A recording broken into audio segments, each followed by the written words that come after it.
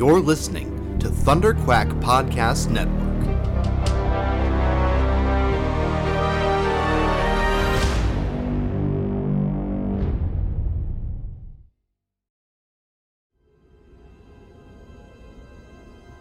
There has been an awakening. Have you felt it? You are listening to Star Wars, The Saga Continues. Your hosts, Kyle Avery and Tim Gerasi, are scouring the HoloNet for news and bringing you all of the latest updates on the future of the Star Wars universe. And the future is bright indeed, so we invite you to join us on this exciting journey as the saga continues. Always in motion is the future. This is just the beginning. You'll find I'm full of surprises. It's not over yet. No, there is another. Chewie, we're home.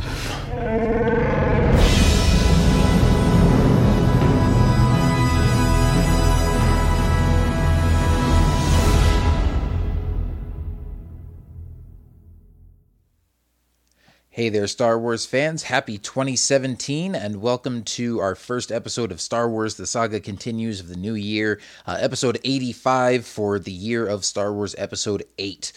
We've got a lot of Star Wars stuff to be excited about this year, obviously. Still Rogue One excitement going in full swing right now. So we got a lot of stuff to talk about, and as always, I'm your host, Kyle, and I've got my co-host, Tim, with me. How's it going, Tim? Hey, what's up, Kyle? Doing good. Man, 2 Star Wars movies down, and who knows how many more to go.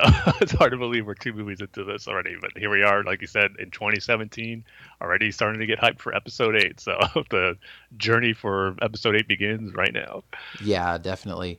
But before we get to that, we're actually probably going to save a lot of the Episode 8 talk for our next episode.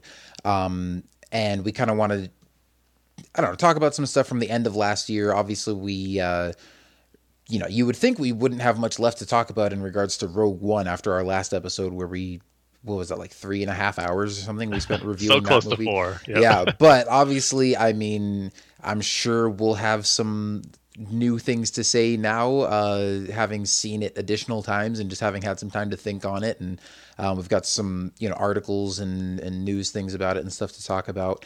But obviously, towards the end of 2016, we were all, sort of riding an emotional high with Rogue One coming out, and it was all exciting and everything. But then the year had to go and end on a big bummer note. And sadly, I'm sure all of you know by now, but, Carrie Fisher passed away just on, I think it was December 27th. And man, just, such a huge loss, especially when, first, like, the news came out a few days earlier that she had suffered a massive heart attack. And, at that point, everybody was, and it was like a couple days before Christmas too, and everybody was just like, oh my gosh, like, we've already lost so many celebrities, and, there's just been a lot of rough stuff going on in the world this year. Like, don't let us lose Carrie Fisher too. And then we were hearing reports that, she was in stable condition and getting better. And, but I mean, who knows how true any of that was? I mean, after the fact, it sounds like it really wasn't. But, just different rumors and speculation and, people hoping that she was okay, or, trying to be the first to break stories or whatever. But, so then, a few days later on December 27th, she passed away just after, complications from this heart attack. So yeah, I mean, it sucks, but, at least it was nice to see just such a huge outpouring of love from, the whole Star Wars community, and people sharing tributes and, their memories of her. And, of course we lost Kenny Baker last year as well. And so I've seen a lot of, just touching, like artwork and stuff of, showing Princess Leia and R2-D2 together and stuff. Even Dave Filoni did a drawing of the two of them. Yeah, that was great. Yeah. And so, I don't know, man. I mean, it was definitely, it was a bummer, but, yeah, like you said, it was just, we're on such a Star Wars high, and then to have that happen, it was just awful. And yeah, it hit me pretty hard when the news first came out, like I said, on that Friday before Christmas weekend, where we found out she had that heart attack on a plane. It was just I was on edge that whole day. It was just an awful feeling because just hearing how severe it was, I was just kind of preparing myself for the worst and knowing that didn't look good.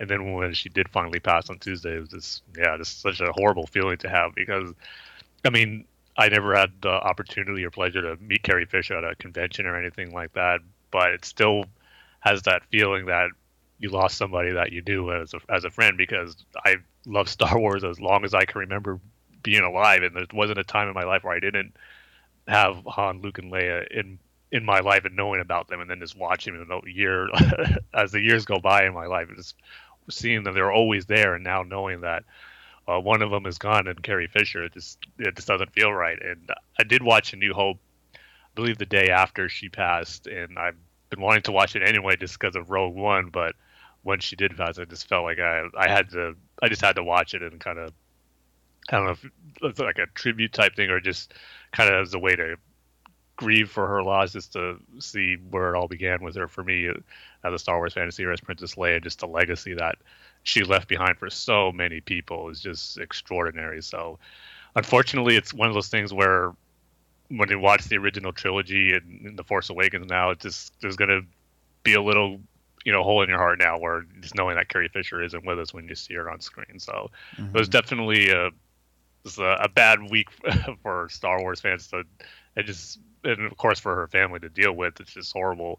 And, coming, like you mentioned at the beginning, where we're coming off such a Star Wars high and then to end on a bummer note. But like you said, the outpouring of support and love that we're shown from not only just fans, but of course other actors involved with Star Wars, like Mark Hamill, Harrison Ford, George Lucas, everybody just showing how much Carrie Fisher meant to them was just awesome to see. So she will definitely be remembered for those who knew her, and then just for us as fans who never got to meet her, just through her great work as Princess Leia. So she's going to be with us forever. It's just sad that, to think now that she's not around when we watch these movies. It just feels weird for me, because it's one of those things, because you've been around time celebrities have passed away, but as sad as it is, nothing to me is bigger than Star Wars as far as what I'm into, and now one of a big part of Star Wars is now gone. It's just like a feeling I never had before, and it just I don't like that feeling, but unfortunately it's the reality. So yeah, no, and I totally feel the same way. I mean, obviously, like I said, we lost a lot of celebrities in 2016, big names like Prince and David Bowie and Alan Rickman and people like that. And I'm just not usually a person to get like really torn up over celebrity deaths. I mean, definitely I pay my respects to those people, and, it's sad when they pass, and, we remember their legacies and, the work that they leave behind and all that kind of stuff. But at the same time, I mean, like you said, we don't know them personally. We haven't met them, most of us anyway. I mean, some people may have gotten to meet Carrie Fisher like at conventions or something. And obviously, she had I'm sure a lot of personal, friends and family. And you definitely feel for her family, especially, when her mother, Debbie Reynolds, who was also a well-known actress, passed away like the day after, right? Yeah, it was incredibly tragic, all that. Those 2 days where the family had to go through 2 losses, just awful. Yeah, and so, you just feel bad for her daughter and her brother and, all the people that were close to her. But I mean, yeah, like you said, famous people, pass away all the time, and you just gotta, kind of remember them and honor their legacy and move on. But then when it's someone, as like you said, as closely tied to something that we care about so deeply, like Star Wars, and it's not just because we're, huge fans and we know all the trivia and get into all the nitty gritty and, play Battlefront all the time. But, even if I weren't as big of a Star Wars fan as I am now, like I've still, I've loved those movies since I was like 4 or 5 years old. And yeah, it's hard to remember a time when I didn't know who Han and Luke and Leia were, and just being able to recognize those faces. And so, even though I didn't know Carrie Fisher personally, it's like this one hits a little closer to home because, I'm just so used to seeing her character and, seeing her face just in interviews and talk shows and stuff. And because, I mean, I think the other part of the reason that people are mourning her so much is not just because she was so iconic for playing Princess Leia, but because she was just such a big personality too. And, you know, certainly had a lot of ups and downs in her life, but just, you know, the way that she handled all of it and the way that she talked about all of it, you know, is just, you know, she certainly left an impact and will be remembered by a lot of people. And I think of all the, you know, the tributes and the articles and things that people wrote, it was definitely like Mark Hamill's words that, you know, sort of connected with me the most. I mean, initially when the news first broke that she had passed, you know, obviously it's all over Twitter and Facebook and the internet and news sites and everything. And people are, you know, tweeting and posting on Facebook and writing articles and talking about it on TV, on the news and stuff. And, you know, giving these eloquent, you know, tributes and, you know, whether it's just like a touching, you know, 140 characters in a tweet talking about how much the character of Leia meant to somebody, or you know, actors talking about what it was like to work with her and stuff like that. You know, it was just all these people, you know, sort of putting their feelings into words. And then meanwhile, Mark Hamill, you know, just tweeted that like he was so devastated that he had no words, which if you follow Mark Hamill on social media, you know, like he is a man of words. It's not like his posts are always like super long and wordy and stuff, but it seems like he's always got something to say, whether it's an opinion or a witty, you know, quip or whatever. But, you know, I mean, and just imagining, you know, how close those two must have been on set. And, you know, of course, obviously they're real people and not just their characters, but it's hard not to imagine, you know, Luke and Leia, and now Luke without Leia, like, you know, I'm sure it, you know, hit him a lot harder than it hit most of us, just because of the amount of time that they spent together, you know, on those movies. But then, you know, later in the day, he did post on his own social media channels. He posted, you know, a more wordy, you know, a longer tribute. And then I think he also did an interview with Entertainment Weekly, where he just talked about, you know, how, and it wasn't even like an interview where they were asking questions necessarily. It was kind of just an article that was like, his tribute to Carrie Fisher and talking about what it was like to know her and to work with her. And it's so, I mean, it felt like the most real and genuine of all the things that I read, because again, not that people were being fake or whatever, but just, you got the sense that, you know, that he really got to know her better than most people did. And at the same time, you know, he talked about what it was like for them working on Star Wars together. And then in the years since, you know, it's not like they were best friends for life. Like, you know, they kind of stayed in contact or would see each other at Star Wars conventions or talk every once in a while or whatever. But, you know, they kind of went their separate ways, just like a lot of people in life do.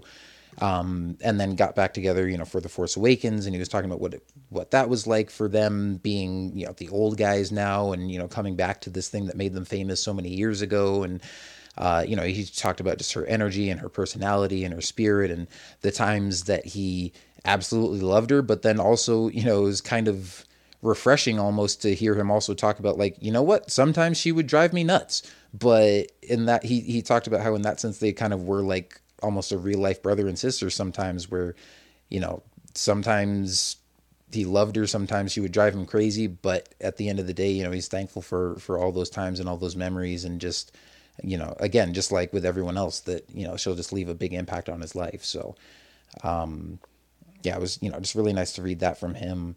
And again, you know, obviously really tragic that we have to be reading all these things in the first place. But, you know, obviously, at least when someone passes, it's nice to be able to hear all these, you know, tributes from people and know that they've left such a lasting impact, and, you know, that they'll be remembered so much, not just for, you know, for her work as Leia, obviously, but just for the person that she was too. Yeah, definitely. And I've heard stories too that were great for, I believe, the day she passed, where people who went to go see Rogue One that night, and just the amount of cheers and applause that erupted when she came on screen, when Leia just says hope, and it'll just see that almost scene has a whole different meaning now once you see it again. But yeah, and just moving forward, just when I was knowing how great Star Wars fans are, just like when they all come together in celebration, you know, there's just going to be something missing there, knowing that Carrie's not there. But at the same time, you know, Star Wars fans were do a nice, and I'm sure Lucasfilm's going to plan a nice tribute to her there, and just as Carrie Fisher would probably want to, for fans to continue on celebrating Star Wars and her work while there. So while there's probably going to be a feeling and celebration maybe early on wherever they're having the episode 8 panel and Carrie's not there, and you're probably going to hear Mark Hamill say stuff and Kathleen Kennedy say stuff that might make you feel a little down, but at the end of the day, it's going to be something where the Star Wars fans will be there to uplift one another and turn it into a positive, and remembering Carrie Fisher, and then kind of embracing what's going to be her last performance as Princess Leia for Episode 8. So it's going to be kind of a mixed emotions type thing, I imagine, for celebration. So, but we know that Star Wars fans will make it through, and then as far as moving on and continuing being excited, but just even right now, even though it's been a few weeks since she's passed, it's still hard to accept, and it'll probably never be easy to accept. But that impact that she had for like you said, not even Star Wars, but just for the other stuff that she's done, and just her personality in life too. It's definitely going to be missed in a lot of different ways. Yeah, and don't want to take away from the other work that she's done either. Because obviously she's most famous for playing Leia, but she acted in other movies, and also had a writing career as well, where she had written some novels. And then also, I didn't even know this, but she had not only written books, but was sort of a not a screenwriter, but sort of like a script doctor in Hollywood, where she wouldn't be the one writing the scripts, but if they were having issues with where they maybe couldn't get the feeling of a certain character right, or weren't sure how to write some particular dialogue, or were having issues with the story that they couldn't really figure out how to work around, she would come in and help sort of sort through some of those problems, and just do rewrites or make her own edits and that sort of thing, which is also a really important job, because obviously the screenwriter is the one who comes up with the bulk of it, and has all the big ideas and does most of the work. But then sometimes you just come to a point where, you might be kind of stuck and might just need somebody with a fresh perspective or a fresh pair of eyes. And for somebody else to be able to come in and help work through some of those issues is, just as important to the end result being a good movie. So, she certainly had a lot more, talents and, more work to her, a bigger body of work, I guess, than just being Princess Leia. But obviously that's what we'll most remember her for. Like you said, it's as fans, we carry on. We'll be watching these movies till we're dead and gone. So we'll never forget her. We'll never stop seeing her. And obviously, I think, even not knowing Carrie Fisher personally, but just knowing what I do know of her, I think she would definitely want fans to, carry on and remember her with, some sense of, celebration and a more uplifting note. I mean, for crying out loud, she got cremated and had her ashes in a urn shaped like a Prozac pill. Yeah. Like, she was not one to take things too seriously. So, obviously, yeah, we grieve and mourn because, the initial just tragedy of losing someone like that is, hard to deal with. But I'm sure, hopefully we'll get to a point where we can just remember her fondly and, maybe, even crack a joke about it or something. I mean, not about her dying, but, just, to be fondly remembering like those more uplifting moments. In fact, I saw one article. I think it was Lucas Siegel, who writes for comicbook.com. He posted penned a lengthy article talking about his earliest memories of Star Wars and Carrie Fisher and stuff. And the image that he used for sort of the header of the article was Carrie on stage at Celebration spanking James Arnold Taylor with the microphone. Like he's lying across her lap and she's like spanking him. And some people were giving him a hard time about that being disrespectful or whatever. But I don't know. I appreciated it. Like, I mean, that might not have necessarily been what I would have gone with as like my main picture, but we were at that panel. Were you at the Celebration in Orlando? No, This Anaheim was my first one. So. Oh, okay.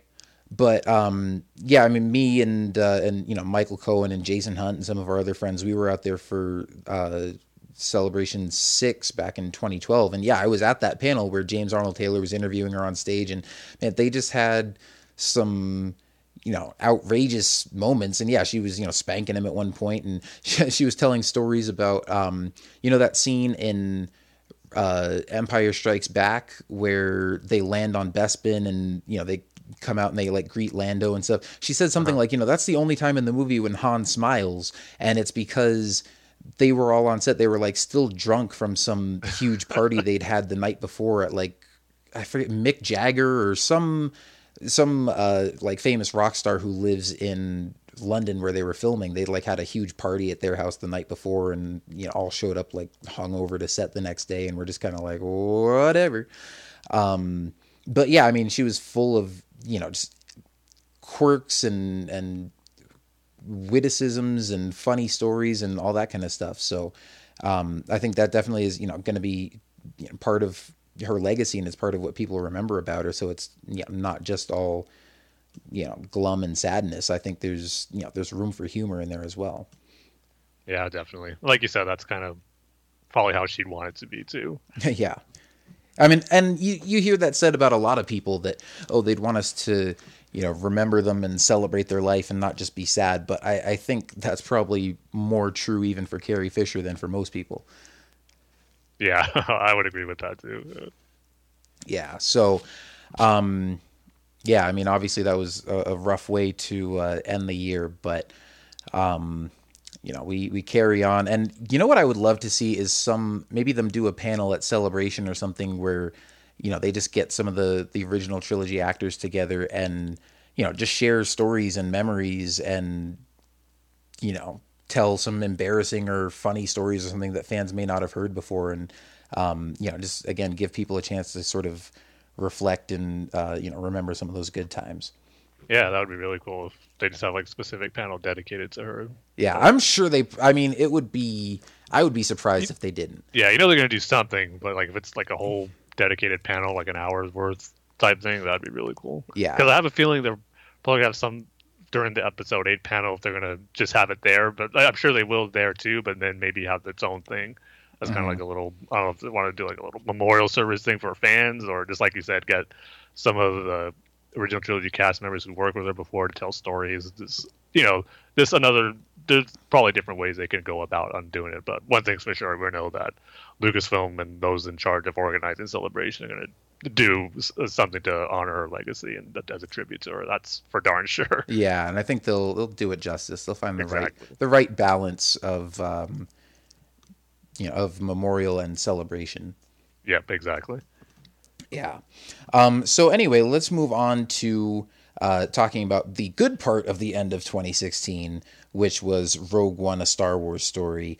Like I said, we've got a few other, some articles and some additional things that have come out about the movie afterwards. But before we get to those items, let's just talk for a bit about general thoughts on the movie. Like, Tim, how many times have you seen it now? Have any of your opinions changed since the last time we talked about it? Anything new that you've noticed? Anything like that?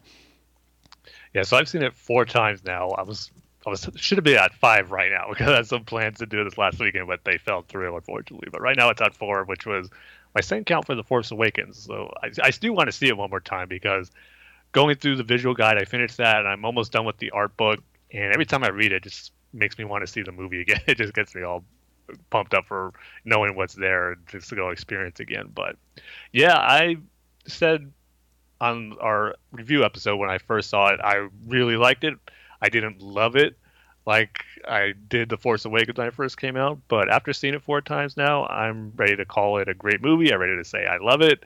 It fits up there nicely with all the other Star Wars movie, yet being its own thing. It still feels like a standalone movie, but yet Star Wars, so I love that aspect about it. And I just think it fits in perfectly in the time period it sets up and leads perfectly directly into A New Hope. It just gets me more excited and into just not only the story it's telling there, but just the Star Wars universe in general, especially when I saw it the 4th time, and just taking it all in, knowing everything that's there, and just making me, it just the feeling I had watching it now, I love Star Wars. It's just so great. You got all these different facets to the story, and this is just one cool aspect of that. And introducing these great new characters and what the sacrifice they had to make. That's what really kind of hit home with me a little more on my more recent viewings, with just, the sacrifice that crew had to make for the greater good. And then knowing their sacrifice leads into, the ultimate, not the ultimate victory just yet for the rebels, but the biggest one. And that comes in the form of Luke Skywalker, just how all these characters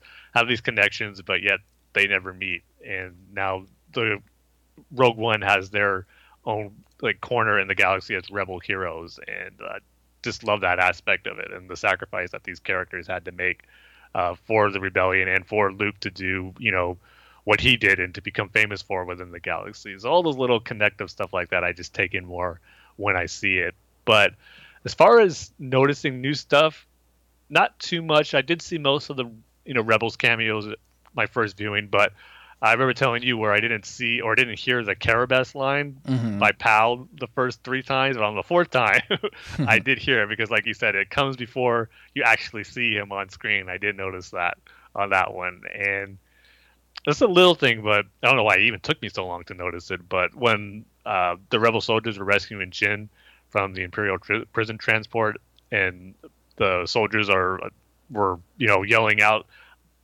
names, and then they go to Jyn, and I didn't realize that was one of her aliases when General Draven was listing off her different aliases that she had when they were in the briefing room. I go, oh, that's what Melshi called her, and when he was screaming out the names in the Imperial transport, okay, that makes sense. So didn't pick up on that the first few viewings. So just little things like that, I'm picking it up when I see it. But yeah, every time I see it, I get more and more into it, and I just love it. And I've seen it with a few different people, like my family members, like my parents. I had an uncle who saw they were, they like Star Wars, but they're not diehard fans, not even close to the level I'm at, and they all really liked it. Like my dad was someone who was really liked Force Awakens. He went in when we got it on Blu-ray. He even went as far as to say it's probably his favorite Star Wars movie.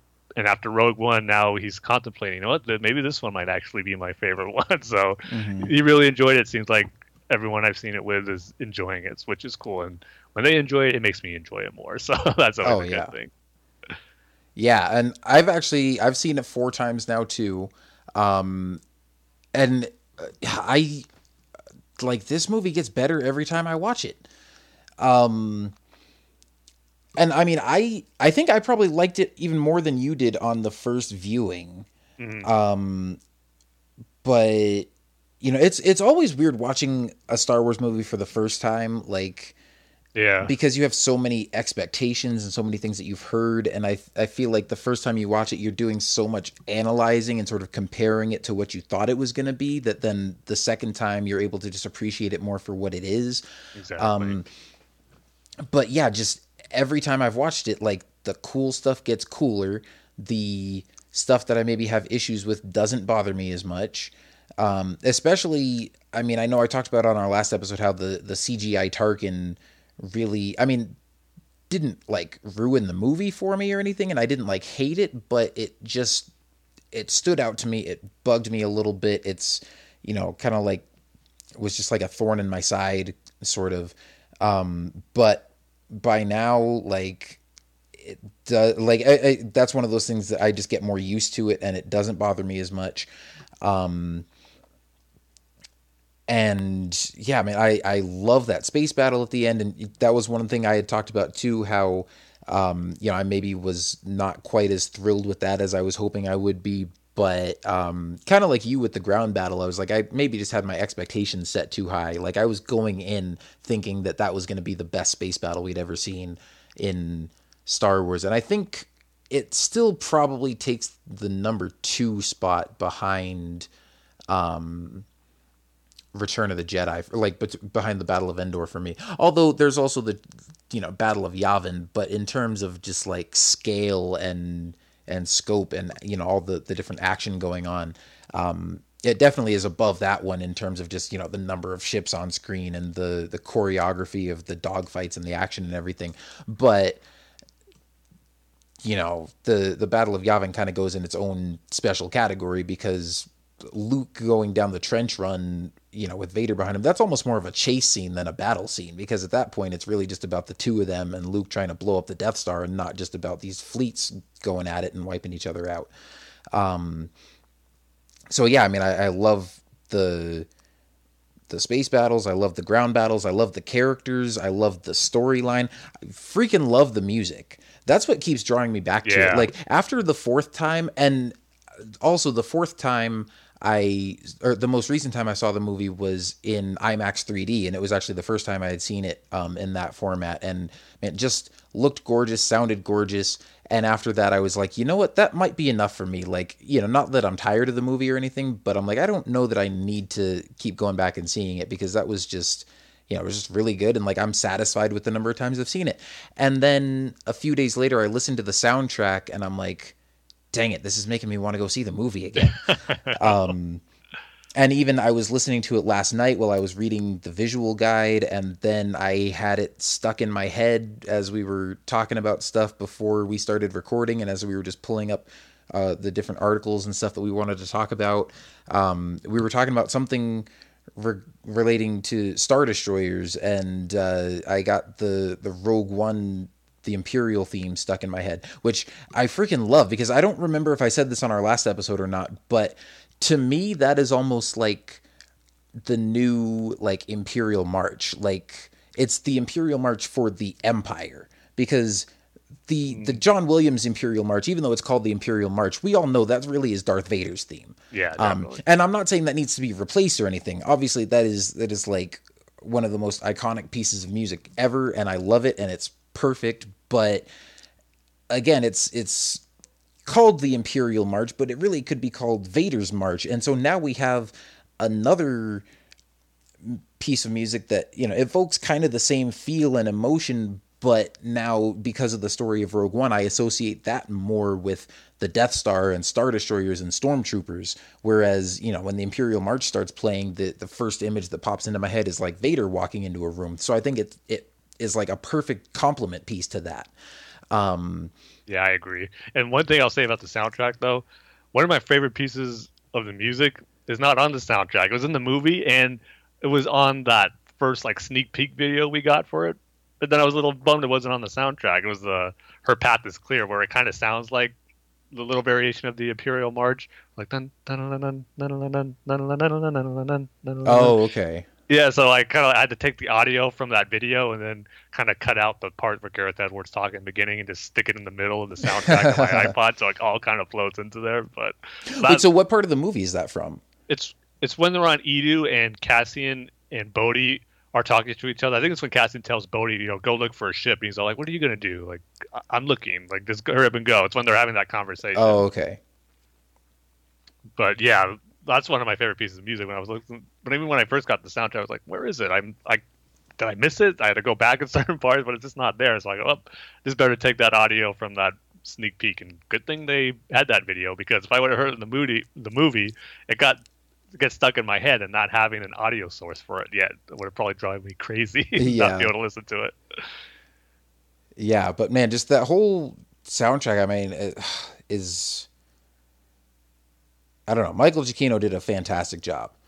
Yeah, he really did. Of blending the old and the new, and using just the right amount of sort of callbacks and, cues from the original score by John Williams. But I think his new stuff is great. And there's kind of like three main themes in there, because then at the end of the soundtrack, there's like the last three tracks on there are just called Jyn Suite, or I think it's like Jyn Erso and the Hope Suite or something like that. Mm-hmm. And then there's the Imperial Suite, and then there's the Guardians of the Whills Suite, which is kind of Baze and Chirrut's theme. Which I've kind of come to really appreciate that too, and just especially after reading the visual guide and kind of getting a little bit more of an insight into the Guardians of the Whills and their whole. I mean, it doesn't explain a whole lot about their background, but a little bit more into it, which I thought was really interesting, because at least from the sort of just the behind the scenes stuff we had heard from the movie, or just the descriptions of the characters or whatever. And maybe I misinterpreted this, but to my understanding, it's like I always just sort of assumed that the Guardians of the Whills, they were like sort of followers of the Jedi. Like, they're the people who can't use the Force but still believe in the Jedi ideals and that sort of thing. But at least from the visual guide, what it made it sound like is that it's almost more, they're like their own separate section of, you know, Force worshippers, and still can't use the Force, or at least, you know, Baze and Chirrut can't. Maybe there are some members of the Order who can, but they sort of have a different view on it than the Jedi do. They don't necessarily view the Force as the light side and the dark side like the Jedi and the Sith. They sort of, you know, again, they believe in the same Force, and they believe in some of the same ideals as the Jedi, and they talked about how their histories are kind of intertwined, and there's sort of some debate as to whether the Jedi originated from the Guardians of the Whills or vice versa. But, you know, I thought it was... Or even the name of Jedha, the name of the planet, like what came first? Is that the name based off the Jedi, or the Jedi based their name off Yeah, Jedha, exactly. Like who who named what based off of which one. So it was just really cool to get a little bit of insight into that history there. And I mean, it's almost like, you know, I sort of suddenly viewed it in this new way, to where it's kind of like some modern day religions where, you know, there's a lot of different like denominations of Christianity that all worship the same God, but do it differently and maybe believe certain different things. And either, you know, even, you know, completely different religions that still, you know, sort of follow the same guiding principle or the same main idea that there's one God or whatever. But, you know, just go about practicing that religion differently, or believe slightly different things. And so now that once I thought about it that way, I was like, oh yeah, that totally makes sense, because in the previous Star Wars movies, we've really only seen the Force through the lens of the Jedi, but in this galaxy of billions and trillions of planets and beings and stuff, it's like not every Force sensitive person is going to get recruited by the Jedi, and not everyone who, you know, can use the Force or even, you know, knows about the Force and studies the Force is going to become part of the Jedi Order. And people are going to come from different cultures and different backgrounds and have different perspectives on things. So I think it's really cool to just think that, like, I mean, on the one hand, this is sort of like, you know, maybe an offshoot of the Jedi or something, but at the same time, it's also kind of its own separate thing. And that at some point, you know, the Jedi Knights and the Guardians of the Whills were both out there doing their own thing, serving the Force in their own way. And I think that's really cool. Yeah, we got a hint of stuff like that, small bits of it in Clone Wars and the Jar Jar Mace Windu episodes with, I'm blanking on their species name right now, but they had their own way of the Force, that how they view it and all that. And the fact that we're getting more different aspects like that, I mean, you got the Night Sisters with their thing, and the more expansion that the beliefs in the Force there is in the galaxies, the more I'm intrigued, and the more, like you said, I think it makes sense, because it is a very big galaxy, and it's not just going to be limited to Jedi and the Sith who use the Force. There's going to be these different groups out there who have their own beliefs for it, and the more we get that, the more I think it's great. It just makes it, you know, feel more realistic in the sense where it's not just going to be limited to two, but there's going to be a lot of different people who view the Force in different ways, and the fact that it gets expanded on in Rogue One with the Guardians of the Whills, and it's just a cool little nod that they're taking it from George Lucas's early ideas of the Force and the Jedi and the Whills, and the Journal of the Whills is what the title was going to be. So it just all connects in these cool ways. But I just love how it's just expanding the galaxy and just making it bigger with these new avenues that we can view the Force as. So I just love it. Yeah. And also, I think we had talked about before that, you know, initially I thought that Chirrut was going to be this character who just believed in the Force but couldn't use it. And then after seeing the movie the first couple of times, I was like, oh, well, he's obviously got some kind of Force sensitivity going on. But then after hearing some things afterwards, and especially reading some things in the visual guide, I'm like, well, I'm kind of back to my original idea now. I think he just, you know, he believes in the Force, he serves the Force, he trusts in the Force, but I don't think he really uses it. And obviously he doesn't like sort of call on it and use, you know, like Force pushing stormtroopers around or throwing Force lightning or anything like that. But even to the point of like having, you know, Force senses or anything like that. I know one thing for a lot of people that made them think, oh, he's got to be able to use the Force to some degree, is when Jyn first meets him and he says something about her Kyber crystal necklace. And Jyn says, you know, how did you know I was wearing it? Or how did you know I was wearing a necklace? And he says, for that answer, you must pay. Well, we did have to pay. We had to pay for the visual guide, which tells you that kyber crystals actually resonate with a very high specific frequency, and that Chirrut, being blind and having just really heightened and sharpened his other senses to compensate for that, he can hear the vibrations of a kyber crystal. And that actually he has one embedded in the tip of his staff too. And that's part of the reason he can fight so well with it, is because he can hear that crystal, and that helps him gauge like how far the end of the staff is from, I guess from his ears or whatever, but, just gives him a better sense of distance and whatever. So, I mean, when Jin comes up to him, maybe he does have some kind of force sensitivity, but also maybe he just heard the crystal and heard a person approaching, and I don't know, maybe his senses are so well attuned that he could tell that the place that the vibrations were coming from, that the crystal was around where someone's neck would be, and that she must be wearing it around her neck. Or maybe he just, got lucky and made a good guess. Maybe kyber crystal necklaces are just kind of a thing on Jedha. I don't know. But, again, that was just all those little tidbits. I mean, if you guys haven't read the visual guide and the art book, I mean, and I haven't even read all the way through them yet, but just the kind of information, and as well as the really cool images, and especially in the art book, I mean, just the artwork in there is phenomenal.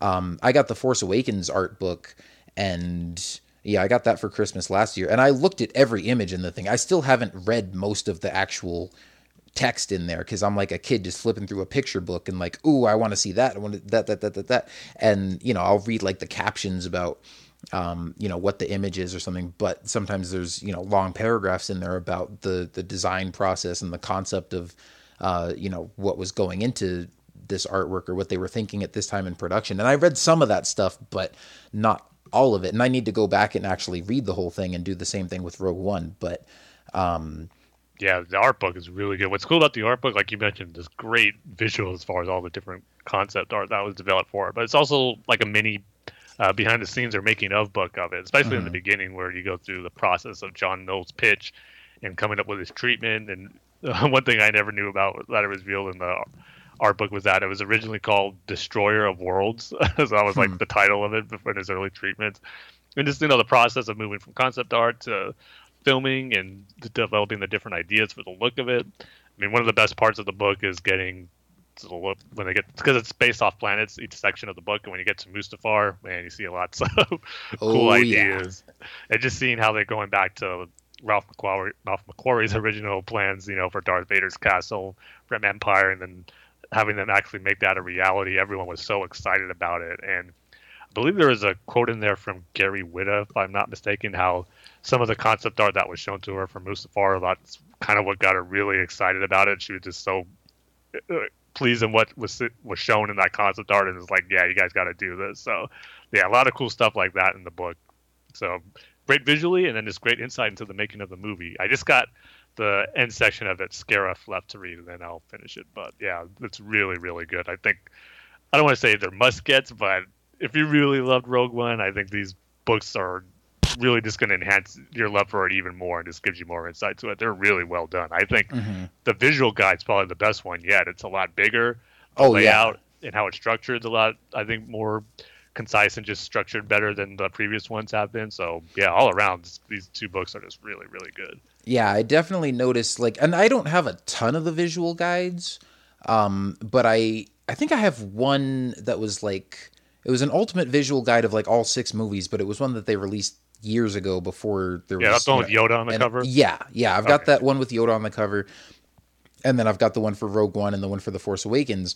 Well, at least for, I can tell that the one for Rogue One has a lot more to it than the Force Awakens one did. It feels thicker, and it just has a lot more stuff in it. It's almost like a cross between the visual guide and those cross sections books that they do, because kind of scattered in throughout the book with whenever there's a ship like the U-Wing or the Imperial shuttle or stuff like that, they'll throw a cross section in there, and it's like, oh cool, we can see inside the ship and all that kind of stuff. So yeah, definitely I would say, I mean, for both of these books, yeah, they're definitely worth the money. And yeah, there's no shortage of good content in there. But yeah, I mean, I don't know. It's hard to rank, you know, and I think we probably talked about this last time too, in terms of trying to. I still haven't gotten there as far Yeah, as. I haven't either. I mean, where I'm still at right now is Empire and Jedi are my top two, in interchangeable order sometimes. But I mean, as of right now, I would say Return of the Jedi is probably my favorite, with Empire Strikes Back right behind it. And for me, you know, Phantom Menace and Attack of the Clones, as much as I like the prequels and, you know, appreciate all of them, those are just the two that are easiest for me to place at the bottom of my list. Not because I don't like them, I just don't like them as much as I like all the other ones. And then, see, I had been saying that Force Awakens was my number 3 favorite, but right now I feel like it's just kind of a jumbled mess in the middle of, like, The Force Awakens, A New Hope, Rogue One, and... Revenge of the Sith. Yeah, I'm like, which one am I forgetting? Just because they're all, you know, really good and all kind of have their different, like, strengths and weaknesses. And A New Hope, I mean, some of the other ones are obviously, you know, newer and more exciting, and they can do cooler stuff with the special effects and whatever. But that one almost deserves to go in its own category because, like, that's the one where it all started from, and you wouldn't have any of the other movies on the list if you didn't have A New Hope. So, you know, I always kind of hesitate to, like, put too many movies above that on my list. But at the same time, I'm like, if I had to pick one movie to just rewatch over and over again that I would never get tired of, I mean, right now it would probably be... Well, I mean, I don't know. Right now it would probably be Rogue One or The Force Awakens, but that's just because those are the newer ones that I haven't seen as many times as I've seen all the other ones. But, it makes it hard. I mean, at least comparing, I think it is kind of easier for me to compare Rogue One and The Force Awakens right now, because I've heard, you know, some people say, yeah, I still like The Force Awakens better. Some people say, oh, I definitely, you know, think Rogue One was better.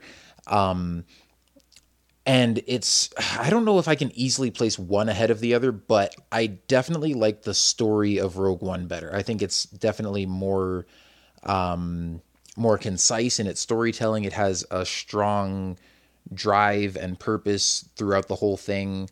I mean, The Force Awakens, I love the characters. I love the way it's written. And I just love some of the action moments obviously like the action moments and the lightsaber battles and all that kind of stuff is really cool.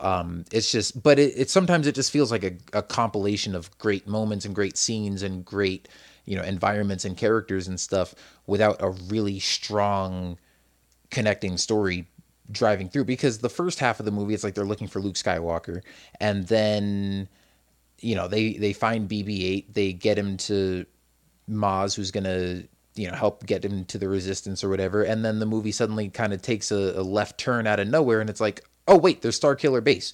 We didn't know about that in the beginning, but now we got to blow up that thing. So it's just kind of like, feels like, okay, we're going to go here and do this. Now we're going to go here and do this. And then, oh, this happened. We're going to go over here and do this. It just doesn't feel like the plot of that movie is as strong. Whereas Rogue One, obviously from the very beginning, it's like, we're breaking Jyn out of prison because we got a message from her father about this Imperial weapon, and we need to find out what it is. And then, you know, in short order, you find out that it's the Death Star, and then they have to outrun Jedha as the Death Star destroys it, and all this kind of stuff. So I feel like just sort of the, you know, the plot and the motivations and everything of Rogue One are a lot stronger. And, you know, I really like the way it fits in, too, just with the overall, you know, world, the way that it, you know, obviously, like with the X-Wings and the Stormtroopers and all that classic stuff, feels like it could fit in right before A New Hope. But I think it also does a perfect job of blending in some new stuff, like with the U-Wing and the TIE Strikers. I'm like, why weren't those in Episode 7? Like, that's the kind of stuff I wanted to see from The Force Awakens. And, like, honestly, Rogue One for me is kind of making some of the weaknesses of The Force Awakens stand out a little bit more. The fact that, you know, in that regard, yeah, I kind of get what you're saying. Yeah, it's like it's designs and... yeah, it's 30 years after the fact, and we're still using, you know, I mean, sure, they changed the X-Wing designs a little bit, but it's just Ralph McQuarrie's original concept for X-Wings from A New Hope, and the TIE fighters look more or less the same. Whereas in Rogue One, you've got these new ships like like I said, the U-Wing, the TIE Striker, Admiral Radiss's big, flagship in the middle of the Rebel fleet that, again, we've never seen before, but fits right in with the rest of those Rebel ship designs. And I'm like, man, I wish we had gotten some more stuff along these lines in The Force Awakens. Like, that's what I wanted to see. So yeah, I don't know. I could maybe say at this point I like Rogue One a little bit better, but I would kind of need to, maybe I'll wait till Rogue One comes out on Blu-ray and watch the two of them back to back and be like, okay, which one did I enjoy more? I got my plan when the Blu-ray comes out. Watch Rogue One, then immediately pop A New Hope right after. I can't wait to do that. Well, you know what? Honestly, I've done that. But first, I think it was maybe after this. It must have been after the second time I saw. The first or second time I saw Rogue One. I came home and I was like flipping through channels late at night, and they were showing A New Hope on like TNT or something. And it was already like halfway through the movie. And it was like when they're trying to escape from the trash compactor or escaping the Death Star or whatever. And then like the day after Christmas, I think was the third time I went to go see Rogue One, and I came home and watched the entirety of A New Hope right after that. And oddly enough, I mean, obviously I love the story of A New Hope and, the introduction to all the characters and stuff. But as far as the actual connective tissue to Rogue One, I kind of enjoyed it more watching Rogue One and then just the second half of A New Hope where they actually go blow up the Death Star. Because obviously, like, if you watch A New Hope right afterwards, like, the opening scene obviously picks up pretty much right where Rogue One left off, with Vader's Star Destroyer, chasing the Tantive 4 and, him boarding and looking for the Death Star plans and all that good stuff. But then we take an hour-long detour as the droids crash on Tatooine, and we meet Luke, and he wants to go to the Tashi station, and then he runs into some Tusken Raiders, and he gets saved by old Ben, and he explains the Force to him, and they meet Han Solo, and all this kind of stuff that... kind of, I don't want to say slows it down, but it's like, for A New Hope just by itself. If you're watching them, like, looking at the story of just about the Death Star, then yeah. But... Yeah, exactly. That's what I'm saying. When you watch A New Hope just by itself, all that stuff obviously is necessary, and, it's great setup for the eventual, Luke's hero's journey. But if you're watching it right on the heels of Rogue One, and you're wanting to see the story of the Rebels and the Death Star plans and everything, then... yeah, the beginning half doesn't really have a whole lot to do with it aside from the opening scene. And so it really, is just sort of the last third or so of the movie, once they escape the Death Star and get back to the Rebel base on Yavin, that it's like, okay, now we're going to finish what Galen Erso started. Mm-hmm. Yeah, well, if you want to watch it that way, that's where the scene selections. Yeah, there you go. Let's go into the Death Star stuff. But another thing that just popped in my head when we're talking about A New Hope was I saw a few fans on Twitter kind of noticing this, which I think is pretty awesome. I mean, it's one of those coincidence type things, obviously, but in the scene where, Tarkin and Vader enter the conference room on the Death Star, and he says, the Emperor's done away with the Senate, there's like 2 missing chairs, I believe, in that scene, where like there's empty chairs, no one's sitting them in there, and it's like, I wonder what one of those chairs was for. Like, whose spot was that? It's hard not to think now that one of those spots was Krennic's. Oh, absolutely. It's not. It's going to be empty now until it gets blown up. So there's little things that were, now that you've seen Rogue One, you can, even if it becomes official or not, it's just cool that you can look back on that. Yep, that was probably Krennic's spot. He was in on these meetings. He'd probably be there right now if he didn't go to Scarab. But little things like that makes it cool when you reflect back on what you now know about Rogue One. Yeah. Man, I love that movie. Watch, I'm gonna end up going to see it again this weekend or something. Yeah, I'd like to make it 5. Yeah, but yeah, man, yeah, just so many great moments, and I love all those characters. And the more I watch it, I'm like, on the one hand, it's hard to pick a favorite, but I mean, Cassian really is kind of standing out to me as like, one of the more complex. Sort of morally complex characters, and just, great performance by Diego Luna, and he's got a great character arc, and he's just, a cool hero to root for. So he might be my new favorite character in that movie. But Man, I was going to say as much as I love K2SO, but then also all the stuff in the visual guide about the Guardians of the Whills is making me love Chirrut even more. I just love that whole crew. They're awesome. Yep.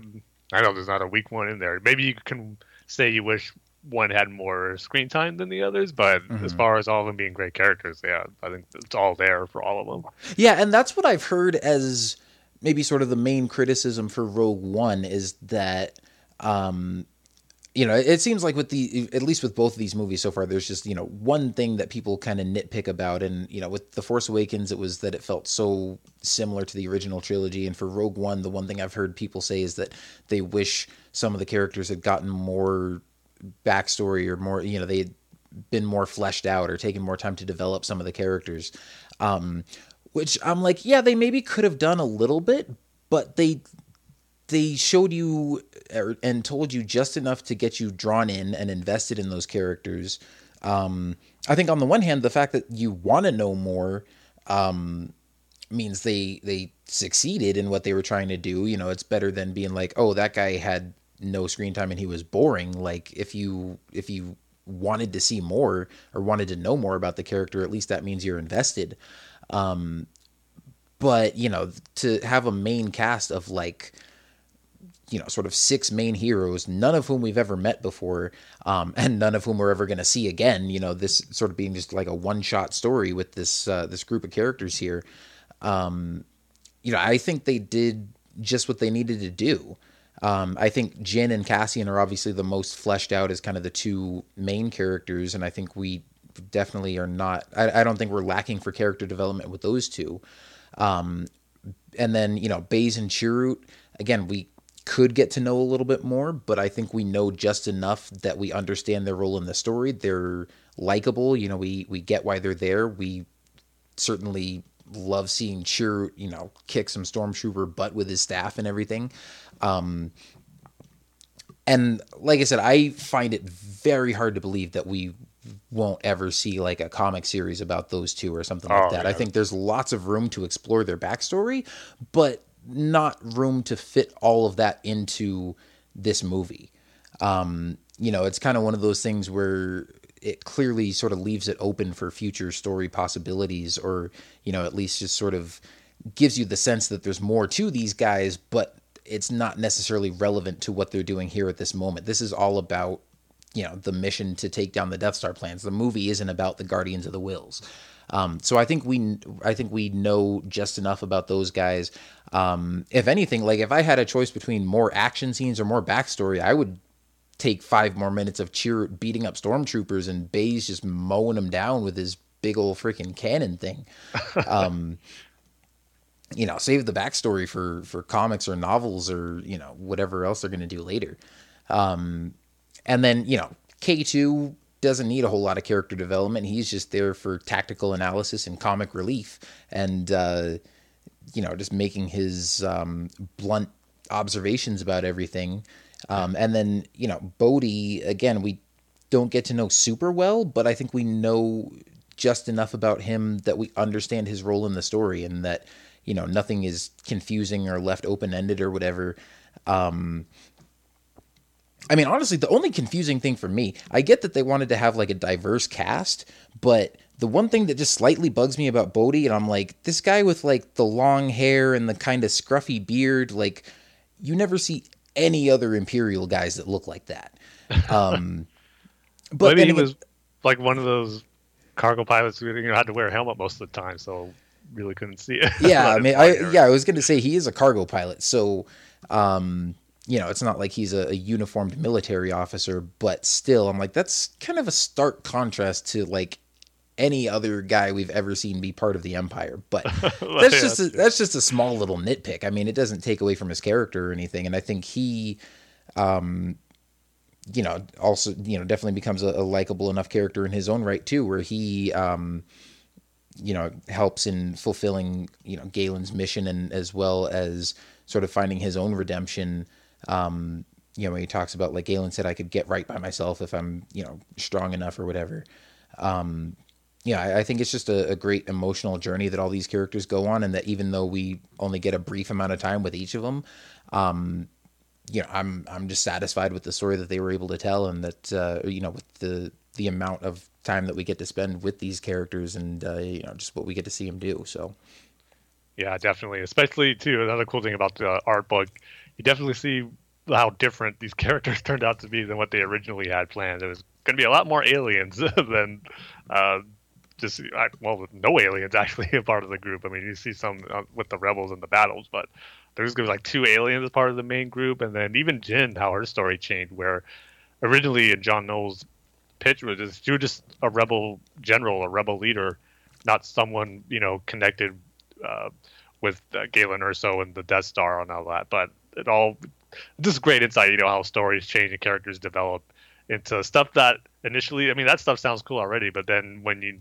see how it develops into what became the movie and how it actually is, better, it's that we get more of emotional investment with the main characters like Jyn, as far as, her childhood and, being abandoned twice by her real father, then her surrogate father, and just having that emotional hook instead of just having her be, a rebel general, and have a few characters like that, because that's how, kind of casting plays that role in the movie. So it's just real interesting and fascinating to see the growth and development that happens with movies, and in particular this one with Rogue One, and how different it could have been.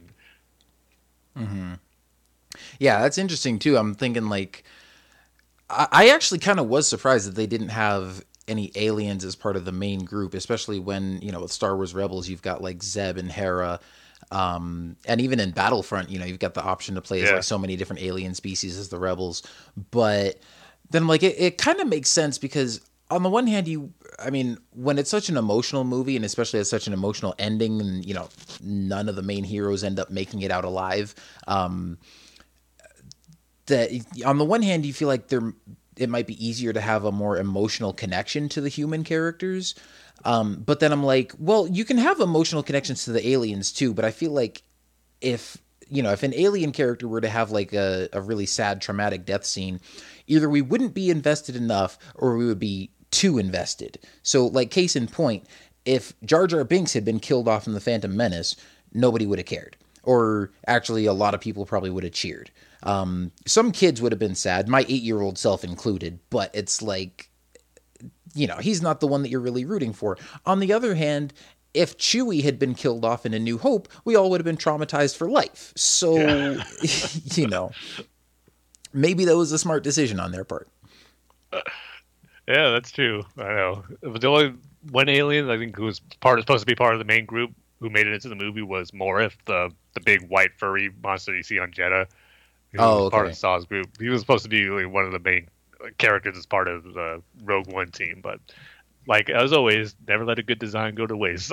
Yeah, definitely. Some other aspects, and because you know what, I think as a background character, his design is really cool. But I think if he were part of the main group, it would have been like too obvious. Like, Star Wars tropes. We have to have a Chewbacca type character. Yeah, that's true. Yeah, so it all worked out in the end. I think the right decisions were made. yeah, I think so too.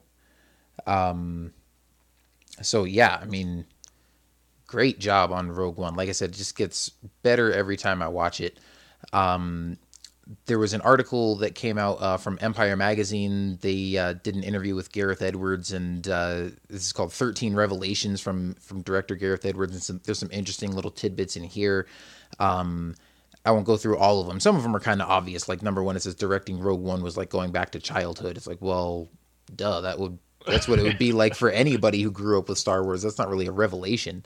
But I think two of the main things that we took out of, well, actually, so for one thing, the third item on here, it says there was a crawl in the script's first draft. And that Gareth Edwards was actually kind of initially against taking it out. So it was kind of bummed when they told him. Yeah. But, I kind of like... I don't know. I kind of like that it doesn't. Although I'm not super opinionated about it one way or the other. Because like we had talked about before, I thought it would have been cool if they found a way to do some different sort of thing in the style of the crawl, where it would be, some sort of intro that opens up all the spin-off films, but obviously they didn't do that either. but I don't mind them just doing something new with this one. So, I kind of like that it doesn't, but if it had a crawl, I don't think that would have ruined it for me either. So exactly. Yep. But let's see, what were the others? Well, the one I thought was cool was where, he shot Peter Jackson an email saying, "Hey, we're about to shoot the Darth Vader scene right now. Yeah. You want to come down?" He's like, "I'll be there in a half hour." Yeah. Just to get him on set to see, man, how awesome must that have been. Because Peter Jackson's a big Star Wars fan too. To see that moment with Vader being filmed, that had to be so cool. Yeah. Well, on the one hand, like, I would have loved to be there to see that filmed. On the other hand, I'm glad I saw it for the first time in the theater.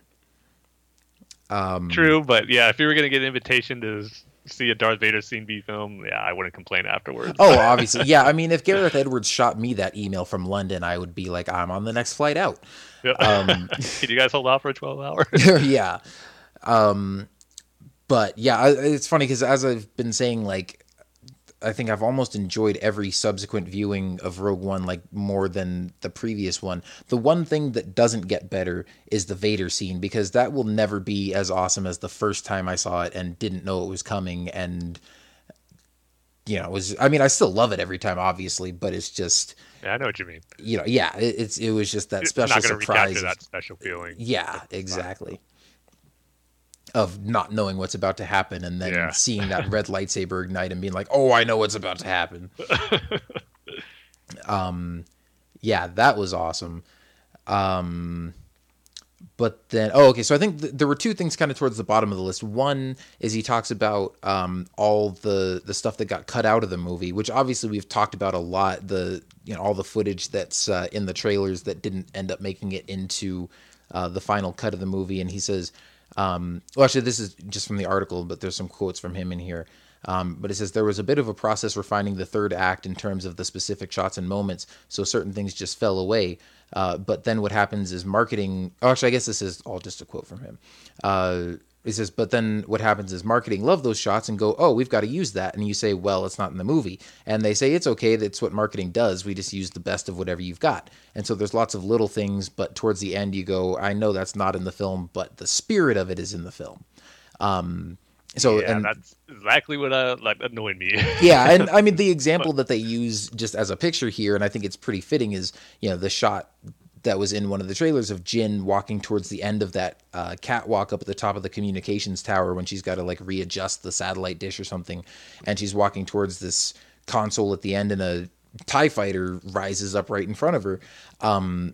And in the final movie, that shot wasn't in there with the TIE fighter rising up right in front. She gets to the end of the platform. She realigns the thing. And then as she's walking back, a TIE striker flies overhead and strafes the platform, and it starts falling apart, and she's got to scramble to stay on there and not fall to her death. So there is still sort of a confrontation on that catwalk involving Jyn and a TIE fighter and her trying to get to that console, but it's just, not what they, not the version of it that they went with in the trailer. So it's like the spirit of that is kind of still there, but as far as the actual shot, it's like, hey, where did that go?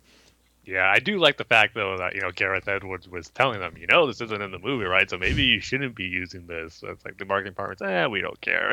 Yeah. Like you said, it's the spirit of it. It looks good. So my annoyance is going more towards the marketing team than anyone else. So I'm just glad Gareth Edwards was kind of, saying what I've been saying. Like, you guys, this isn't in it. Maybe you shouldn't be using that and all that. But two separate, divisions amongst the companies as far as they want to market things and how they make the movie. So they're always going to have their own different ways of doing things. And I guess one doesn't have say over, when they're making the movie, obviously Gareth Edwards has the final say. But when it comes to marketing, they have their own people to make those final decisions. So yeah, he's not the one cutting the trailers while he's also editing the movie. So exactly. So so I'll be annoyed at them.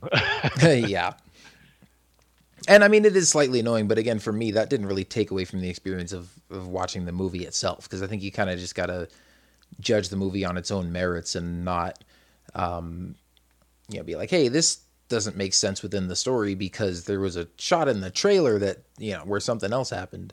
Yeah, that sense of disappointment when it's not there. I mean, that's something that gets better when you see it more and more times. But like, especially on the first feeling when you're so excited to see something that's not there. Like, you can't help but be a little bummed and go, oh man, like, it would have been so cool if it was there. Yeah, but like you said, it is nice to know that Gareth Edwards isn't the one who betrayed you. Yeah.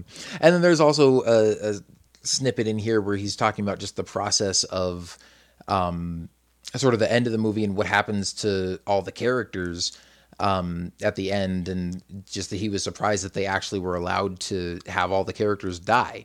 And he says, I think there was an early version where they didn't die in the screenplay, and it was just assumed by us that we couldn't do that. They're not going to let us kill everyone, so let's try and figure it out how this ends where that doesn't happen.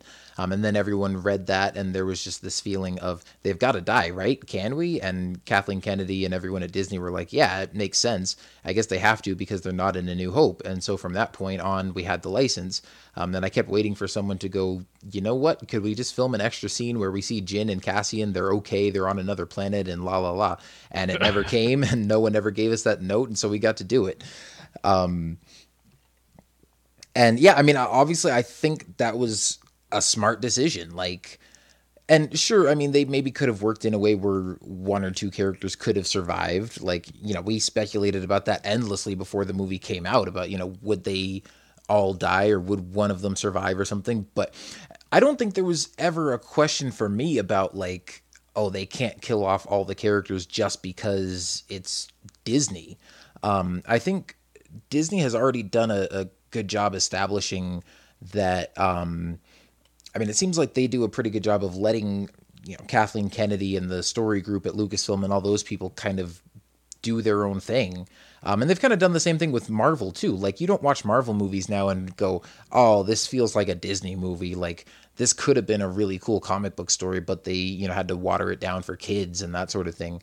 And I know there was a lot of fear from, you know, certain fans when Disney bought Star Wars that, oh, it's going to be Disney-fied now. It's going to be for kids. It's going to be Mickey Mouse running around with a lightsaber, blah, blah, blah.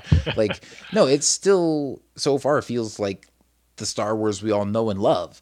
In fact, you know, pretty much the main criticism, if any, is that sometimes it feels too much like the Star Wars that we already know and love, and that we want to see something different. But this is certainly something different for them to have a movie where all the main characters die, you know, in the same story. So, yeah, it was never really a question in my mind of whether or not Disney would let them do that. It was just about, you know, sort of whether, I don't know, whether that was going to fit for this story. And, you know, you might think that's dark for a Disney movie, but it's kind of dark for a Star Wars movie too. Oh yeah, definitely. Yeah. I mean, Star Wars, even though we've got some dark moments, like at the end of the day, Star Wars has always kind of been this uplifting message of hope and, you know, good overthrowing evil and all this kind of stuff. So, I mean, Disney or not, I was just like, are they going to have a Star Wars movie where all the main characters die? Like, you know, little kids are going to go see this and dress up as Jin for Halloween. Are they really just going to wipe her out? Well, sure enough, they did. Yeah, I've seen a lot of reactions on Twitter from people who kind of didn't see it right away. As they say, this saw Rogue One. Like, no one told me I was going to be crying my eyes out by the end of the movie. So it's definitely, you know, not people going in aren't expecting to have every main character be killed off in that. So yeah, it's definitely unprecedented. Like you said, just even for a Star Wars movie. Yeah. In fact, it was funny. One of the times, I think maybe it was my second time that I went to go see it, I was sitting next to this woman who, I mean, this poor woman obviously, just like that, didn't expect most or any of the main characters to die, because every time somebody died, she'd be like, oh no, oh what, oh, you know, it was being all sad and like shocked, and I was like, oh, you have no idea what's coming. So yeah, I mean, it definitely is something different, and I mean, I'm not gonna be like, oh yeah, I'm glad they killed them all, dark, gritty, you know, all the good guys die, but you know, I think just it's an interesting story choice. I like it just because it fits the tone of the movie, and like you said, it really just adds to the stakes and the weight and, you know, the emotion of what they're fighting for, and gives them all it gives weight to their sacrifice. Like, you really feel like yeah, because when you see the battle of, at least for me, when I watched the Battle of Yavin again, I mean, maybe not for Luke since he wasn't part of that first battle, didn't know exactly what happened, but like Red Leader, all the other fighter pilots that were maybe part of that first battle, they knew the sacrifice that was made to get these plans. So let's finish the job and honor their sacrifice. Let's make sure we blow up this Death Star. And fortunately, most of them didn't survive the Battle of Yavin either. But just that sense of, let's, even though they don't say it or anything, you just know now that you have the history of that. Let's make sure we finish what Rogue One started with stealing these plans. So yeah, it just makes that battle even more special. Yeah, I mean, and we've said this before, but Rogue One just nails all the right emotional beats. And just, going back to the soundtrack too, I mean, I think probably my favorite track on the whole soundtrack is the one called Your Father Would Be Proud. Yep, mine and too. It's the track that plays over the last few minutes, and it's just perfect. I even said this on our review episode too, but how awesome is that? I just love it. One of my favorite parts of the movies is Darth Vader, when you see him looking out in this battle, that beautiful piece of music that's playing there. It just goes perfect with like the somber atmosphere it's creating there with Vader's presence. Yeah, there. It's just so good. I think I'm at the point now where I think that's my second favorite part of the movie. Like in terms of just like small moments or specific shots, or whatever. I mean, obviously my favorite part is still the moment at the end where you see him tearing up the rebels in the corridor as they're trying to escape with the Death Star plans. But yeah, that moment where he jumps out of hyperspace and and then just that shot of him standing on the bridge watching the battle and the music playing in the background, because they easily could have just transitioned to the Imperial March right there as his Star Destroyer jumps out of hyperspace, because the action that's going on screen totally fits a more sort of dark and urgent, type of music, but the juxtaposition of it is so beautiful. And so, I don't know, there's something fascinating about it to me. Like I could just watch that scene and listen to that music like all day. And also kind of, similar to that too, the scene on Jeddah where Jyn is watching the message from her father and getting all emotional, and him talking about the Death Star plans and how to blow up the reactor and stuff is juxtaposed with the shots of the Death Star over Jeddah getting ready to blow it up. And, again, not having this dark, imposing, Imperial March type music as the Death Star is about to wipe out millions of people in the city, but instead it's still just that sort of, melancholy, like emotional kind of music. And the juxtaposition of that with just the sort of the shocking imagery of it is, I don't know, it's fantastic. Nope, couldn't agree with you more on that. Yeah, this did a perfect job of just hitting you right where it needs to in those big emotional moments there. Yeah. I don't even remember what we were talking about before that, but that was, we're just talking about, the emotion. We were talking about emotional impact, and I forget what we were talking about before that, but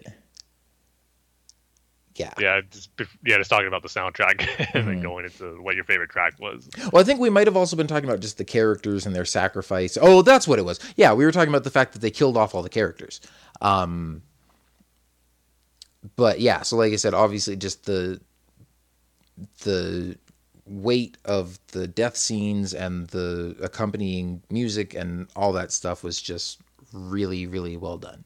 I feel we should give a shout out too, because as awesome as we know that Darth Vader scene is because of Vader, what makes it even more, what makes it great is the actors who portray those rebel soldiers and the fear and terror they had on their faces, and just how they scream out like take it, this like push it when you're like telling them to launch the blockade runner from the other ship. I mean, they did a great job of really capturing how fearful being in that moment would be when you see Vader looming right there. So they helped make that scene as great as it is too.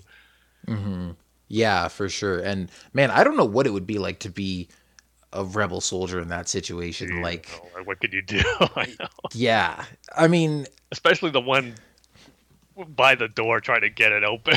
You're just seeing those people getting mowed down, and you're trying your hardest to get that door open, and then you just come to the realization it ain't opening. I just gotta hand the plans off to the next guy on the other side. Yeah. Well, and here's the thing too. I mean, you got to realize, obviously, when Vader walks into a room, we know exactly what to expect as fans. But, for these guys, like, even during the Clone Wars, a lot of people in the galaxy didn't know that much about the Jedi, but especially if some of these soldiers are like younger and were born like, during the Clone Wars or were like kids during it, they've probably never seen a Jedi in action before. Yeah. Even the ones who have been around a while, most of them, it's highly unlikely that they've ever actually seen a Jedi or a Sith Lord in battle before. And so it's probably this mixture of like terror and almost like a little bit of bravery at the same time, like especially when they're all, crouched like in their firing squad position and the commander guy yells open fire, like they're scared because again they don't know what to expect. Vader's there in the dark at the end of this corridor. They hear the breathing, they see the lightsaber light up, and it's just kind of like, well, crap, that can't be good, but let's shoot at this guy and see what happens. Whereas, I'm sure you and I have gotten just killed by people playing as Vader in Battlefront enough times to know that, like, if I were in that situation, I would have just pulled a Jar Jar and been like, my give up.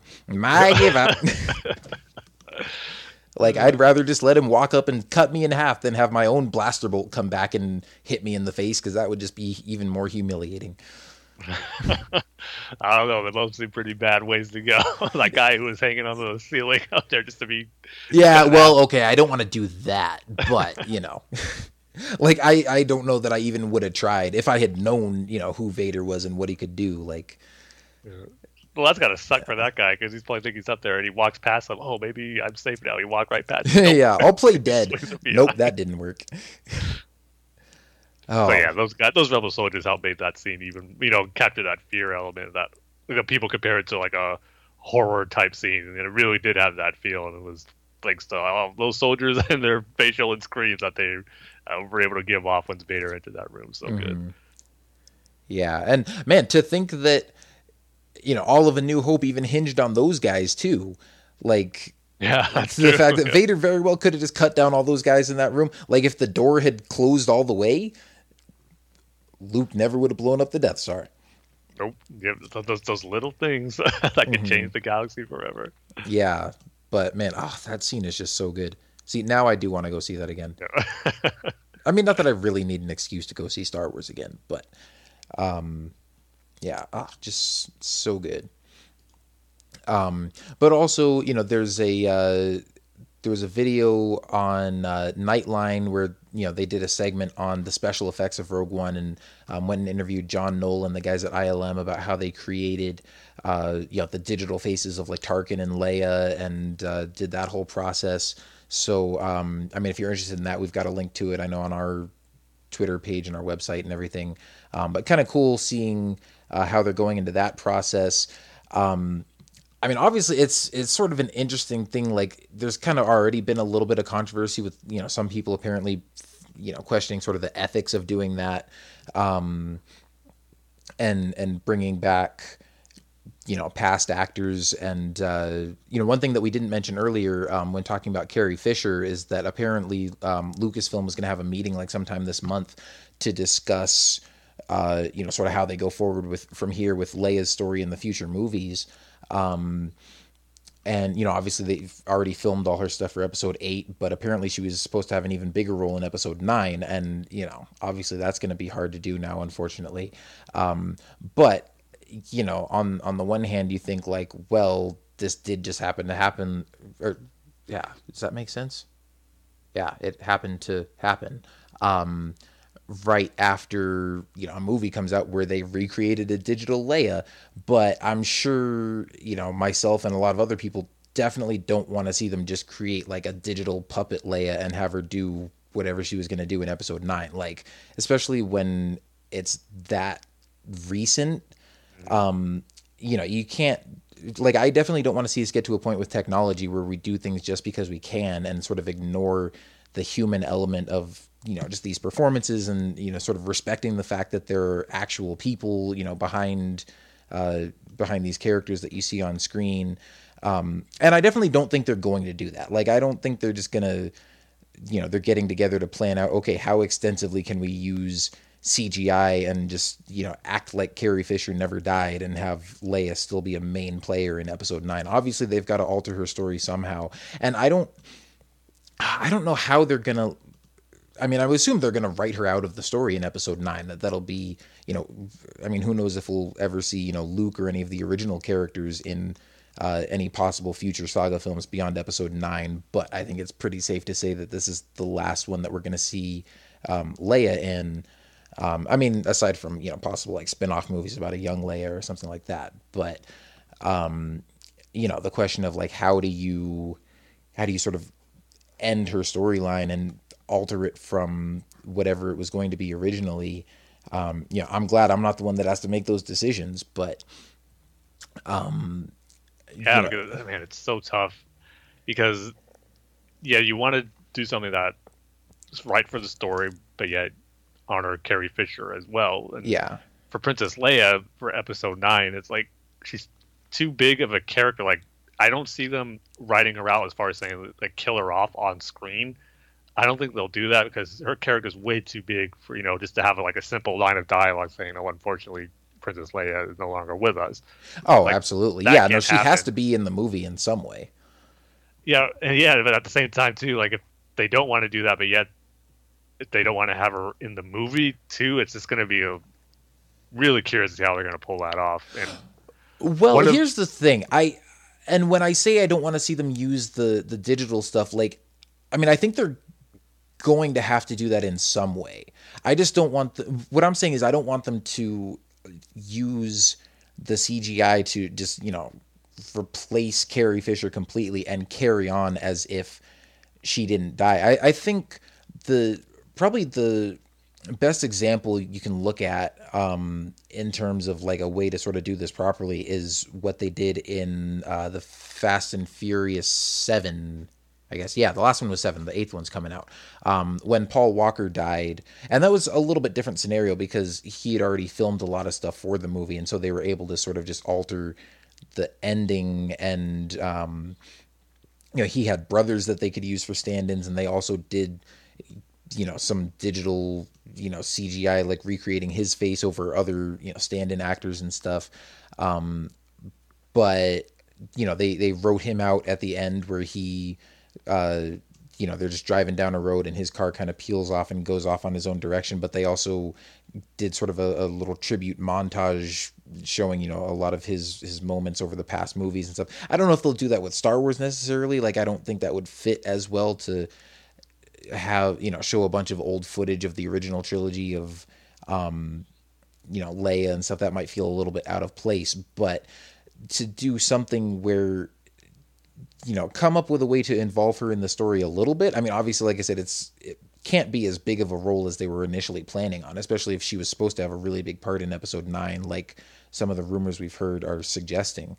But I think if they use archival footage of her or do create her through CGI or have a stand-in actress or whatever they got to do to have her in the movie at least a little bit, so that it's not like, oh yeah, like you said, you can't just write Leia out with a line of dialogue or have her, die off screen or say she just retired and disappeared and she's,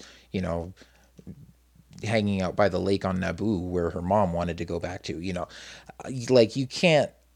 Yeah, she's way too big of a character for you to just take her out of the story completely. So I think there's just a really delicate balance that they're going to have to find of using whatever means they have to, whether that's, like I said, CGI or any of these other ways to include her in the story to some degree, just so that it makes sense and that they can continue the story of the movies and, continuing on from wherever episode 8 leaves off and all that sort of thing. But then at the same time, put some kind of, tie her storyline up neatly, wrap it with a bow and kind of have it be her send off. And I don't know what that's going to be. And that's what I'm saying, like whatever way they have to decide to end her story in this movie. Like, I don't know if she's going to, she could get killed off or she could, retire or disappear or whatever. It's like I said, I'm glad I'm not the one in charge of making that decision because I'm sure it's going to be really hard. But yeah, I know. Well, in that report about that meeting Lucasfilm was having, there was a piece in there where it says, not to go into spoilers for those who don't want to know, because regarding episode 8, as far as some of the characters she will interact with in episode 8. And I was talking through Facebook with Michael Cohen about this article, where a possible thing they could do, I mean, depending on how our story goes in episode 8, what if they trim some of that, not have her as much in episode 8 and use some of that for episode 9, if it's something that has some type of closure for a character where they can save it for episode 9, if that is going to be the last of the Skywalker saga film. So to me, that sounds like could be one of the better ways to do it. I mean, it all depends on the story. We don't know what it's going to be, where they hold off on some of the episode 8 stuff and use it for episode 9 if it does fit in a narrative sense. So yeah, or even, I mean, they've still got a year almost before episode 8 comes out. You know, they could alter it so that they could just end her storyline in episode 8 as well. But it does say, and this is, you know, a report from a Hollywood Reporter, and it said that Colin Trevorrow was going to be meeting with Kathleen Kennedy and Lucasfilm to, you know, weigh the story options and stuff. So, I mean, even though it doesn't specifically mention Rian Johnson, I would imagine that he was in on that meeting as well, or at least definitely privy to the to the discussions that went on. Because I think that certainly is one option. Because I would also hate to see them, you know, sort of weaken episode 8 to just try to stretch Leia's story over 2 movies, because you might have to then come up with, you know, more filler stuff to fill in the gaps in episode 8 and, you know, make that story long enough or whatever. I mean, I don't know. I don't know what they're working on or what the plan is or the story is already. But it might be easier to just wrap her story up in episode 8 than to try to carry it on into episode 9. But also, like you said, if they've got enough story material, they could just take stuff that they use for episode 7 or for episode 8 and stretch that into episode 9 as well. So, man, yeah, I mean, whatever they end up doing, I just have to trust that these guys are going to, you know, make the best decision and do, I mean, like I said, they got to strike a really delicate balance between, paying tribute to Carrie Fisher and not,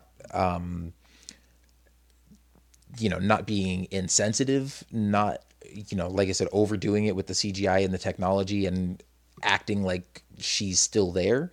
At the same time, you want to still have focus on the story. I mean, it's still a movie. You can't have the whole thing be just like a Leia tribute video. Yeah. And at the same time, you know, you want to have the movie also make sense.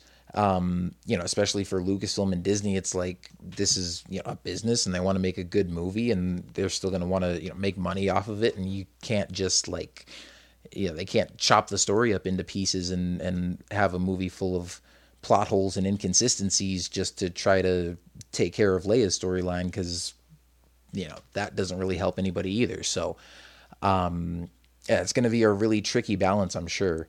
Yeah, but I will say this, though. There's no one I'd rather have be in charge of making this decision than the folks at Lucasfilm, with Kathleen Kennedy in charge and the story group and the directors and writers they have for these movies. So absolutely. If anyone's going to figure out a great way to make it all work, it's going to be them. Yeah, no, for sure. And I'm slightly worried about it, but only because just of the situation that they're in, and that, you know, it's going to be it's going to be hard to find the delicate balance between all those things, and hard to just sort of pull it off, you know, logistically and technologically and ethically and all that kind of stuff. But I'm not worried about the people involved, that they're going to, you know, make the wrong decision or anything like that.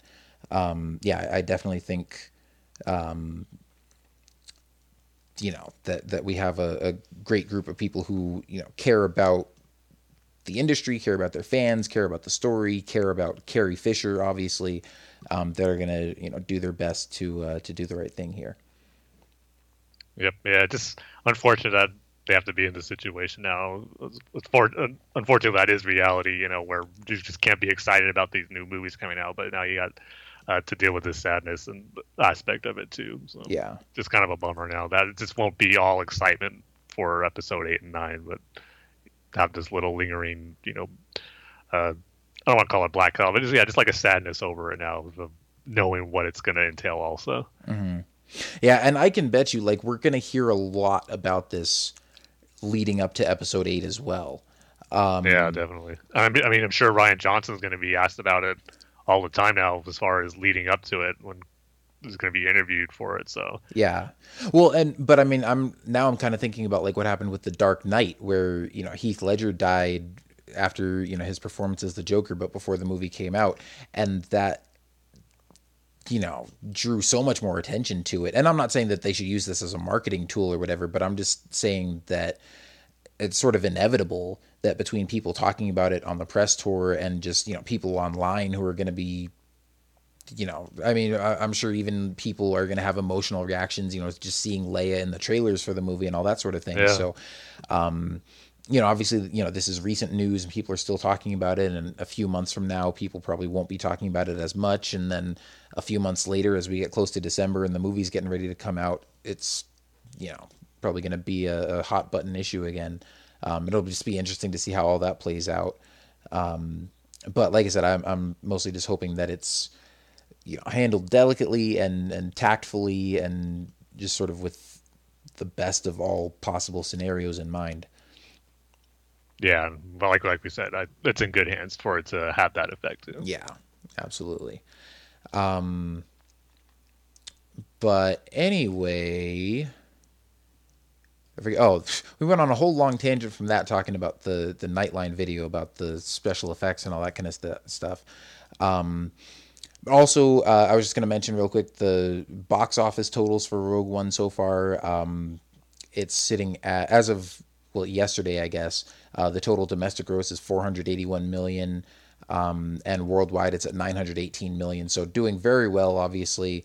I think right now it's kind of neck and neck with Finding Dory for being the top grossing movie released in 2016, but I'm sure by the end of its run, it's going to take the number one spot easily because it hasn't even been out for a month yet. And then worldwide, yeah, I'm sure it'll also probably, reach the $1 billion mark. So like we predicted, not nearly the numbers that The Force Awakens had, but most movies aren't going to have those numbers.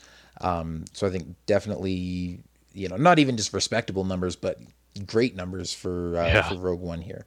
Because being the first standalone film with the Star Wars franchise, I mean, Disney and Lucasfilm got to be ecstatic that it's so close to $1 billion now. I mean, so you can kind of view it as, it's Star Wars, it's a guaranteed $1 billion. That's not always the case for any movie, even if it has a Star Wars. Yeah, so, especially for a standalone movie like this. Exactly. So it's a testament to the film that it's doing really good, and that audiences are reacting to it in a positive way to keep seeing it again and to have it climb up those numbers. Yeah, absolutely. I mean, I'm probably not going to see it 8 times like I saw The Force Awakens, but I'll definitely, I think, see it at least one more time, maybe twice. We'll see, what my final total ends up being. But I think clearly a both commercial and critical success. Yep, it's going to go down as a massive hit. Yeah. And then, so let's talk a little bit about Star Wars Rebels. Obviously, we had a new trailer drop on January 4th. For the second. It's 3 weeks after Rogue One's release. How awesome is that? Yeah. New Star Wars movie, bam, awesome new Rebels trailer. Yeah, and lots of awesome new stuff in there for the second half of season 3. And we can get into more of that in a second. But while we're still kind of talking about Rogue One, I wanted to specifically talk about the 2 most recent episodes that aired to kick off the second half of the season, which was the 2-parter called Ghosts of Geonosis. And it was cool to see this, tied more or less directly into Rogue One with, seeing Saw Gerrera in here. But actually, I mean, I loved seeing Saw again, and, it was cool getting to see, his character, and this is like a couple of years before Rogue One, having him voiced by Forrest Whitaker. But I think maybe the most interesting part about this for me was just sort of this whole mystery of what happened to the Geonosians, what the Empire was doing there on Geonosis. Because we've heard this referenced, a while ago on Rebels back in like season 2. And like you were saying, it's been referenced in like the Vader comics and stuff. And so it's kind of been this ongoing mystery that they've kind of left hanging as to like what actually happened to like on Geonosis. But I love the sort of the ongoing or recurring, I don't know, gag or something if you want to call it, but it's just one of those things that has you kind of like biting your nails and on the edge of your seat, which is they meet this Geonosian that Ezra names Click Clack. And they're trying to get information out of him as to, you know, what happened to all the Geonosians and what happened with the Empire and stuff. And obviously all he speaks is, you know, Geonosian bug speak. And so, you know, they can't communicate with him. So he's just, you know, trying to do like hand motions, and he keeps drawing the Death Star in the sand. He just, you know, draws like one big circle with a smaller circle inside it. And they're all assuming, oh, that must be the planet with the ring around it, or, oh, that must be this Geonosian queen egg. And then at the end, they find these big gas canisters that they find out is what the Empire used to exterminate practically all the Geonosians. And it's this big round canister with a round Imperial logo in the middle. And so for the Ghost crew, that kind of settles it. I think it's Rex who goes like, oh, this must be what he was drawing. That he was drawing the gas canisters and trying to tell us what happened to wipe out all the Geonosians. But especially after having, you know, just recently seen Rogue One multiple times, like every time he drew that, I'm like, no, he's trying to tell you something. I know, you just don't see it. Yeah, so I mean that was a really cool tie-in, and especially it was interesting. I think this is mentioned in both the visual guide and they talked about it in the Rebels Recon video that the Empire had been constructing the Death Star over Geonosis, but that it was actually Saw Gerrera who was following clues, and he didn't really know what he was looking for. In a sense, like he didn't know specifically that the Empire had the Death Star or even, you know, like a massive super weapon or battle station. He just had a feeling that they were up to something terrible and kept following all these clues that might lead him to it, even though he didn't know what they were leading to. But he got close enough that he kind of spooked the Empire, and they were like, okay, this guy's getting too close, you know. And I didn't realize, I guess, that they were trying to keep this thing such a massive secret, because I mean, you know, again, it's the size of a moon. Like, you figure somebody's going to notice it, but, you know, apparently, like, nobody really knew about this thing. So, I mean, aside from, you know, the Imperial officers and everybody on the Star Destroyers that were floating above it and all that kind of stuff. But, you know, apparently Saw got close enough that they were like, okay, time to move from Geonosis, and they moved it to Scarif to finish construction there. And, you know, then they were like, well, we can't leave any evidence behind or, you know, any witnesses or anything. So that's when they just decided to, you know, wipe out all the Geonosians. So, you know, some interesting, you know, additional backstory just on the creation of the Death Star and all that kind of stuff there. So those are some cool episodes. Yeah, I'll just add to it, even as the stuff that we learned in Catalyst too, with the Geonosians and their involvement in the Death Star. So it just all ties in and connects like you hope it would with this new era of Star Wars, with all the books and comics and everything just being one canon story. It's stuff like this is when it really gets you excited and know that it's working as you would hope it would be when all these things line up. And I just like for the episode where it was a great tie-in, like I said, to Rogue One, obviously with Saw Gerrera, but even just with Clone Wars and the prequel era, with getting references, you know, to Saw's time there, and how, you know, it kind of fueled him to how he became the extremist we saw in, or we heard about in Rogue One. We didn't really see him do too many extreme stuff personally, except, you know, use the Bork gauntlet on Bodhi, but you see it in this episode where, you know, he torches Click Clack, you know, trying to get that information, shocking him. And, you know, he harkens back to his time in Clone Wars of losing Steela, his sister, and losing his planet to the Empire afterwards. They might not be, you know, good enough reasons to do that, but it explains where he's coming from. And for those of us who've seen his first appearance in those Onderon episodes, we know exactly what it means, and it just adds to his character, which, again, I'm so glad they decided to use an existing character in Rogue One and Saw Gerrera. It just really just adds to that, like I just said before, that whole connective tissue of everything being tied together in the Star Wars universe. So these 2-part episodes of Rebels just added to that and just really filled the gap in nicely from Saw we saw in Clone Wars, and then what we see him in Rogue One. They just did a really great job. Yeah, I totally agree. Like, even though he might not have had the most, exciting or memorable or whatever appearance in Rogue One, I think just the fact that we have this character now who just sort of, isn't really a main character in any of these stories, but just sort of keeps popping up in Clone Wars and Rebels and, now in a live action movie. I think that's just really cool to, like you said, it's connective tissue that makes this feel like one big connected story and connected universe. And I think it's, just really cool to see that. I also like to kind of hinted a little bit as far as, we know eventually he's going to leave the rebellion and just have his own group of rebels on Jedha. But just the fact that he was kind of alluding to where he's telling him, most of the rebellion probably doesn't want to admit it, but we are in a war. He already knows that the rebellion isn't thinking how he thinks they should be dealing with the Empire. So little things like that just add into when Mon Mothma says, he's no longer with us.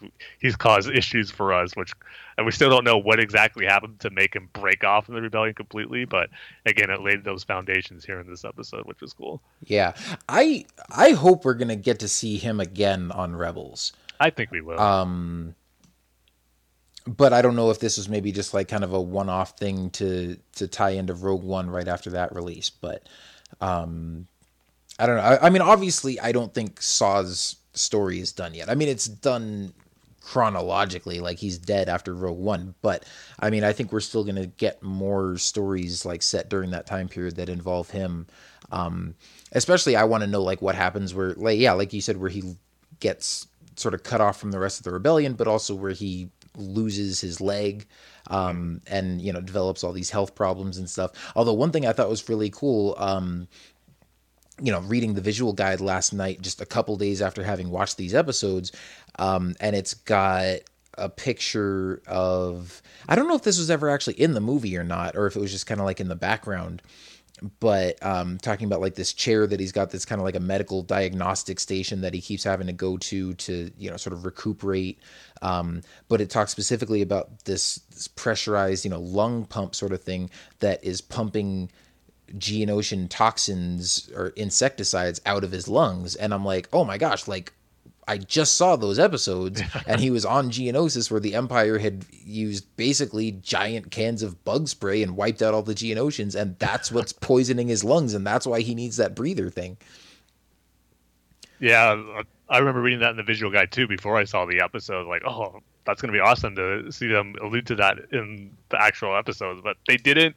But knowing that, you can kind of put it together yourself if you read the visual guide and know that's what happened. And who knows, maybe he'll go back there again for some other reasons.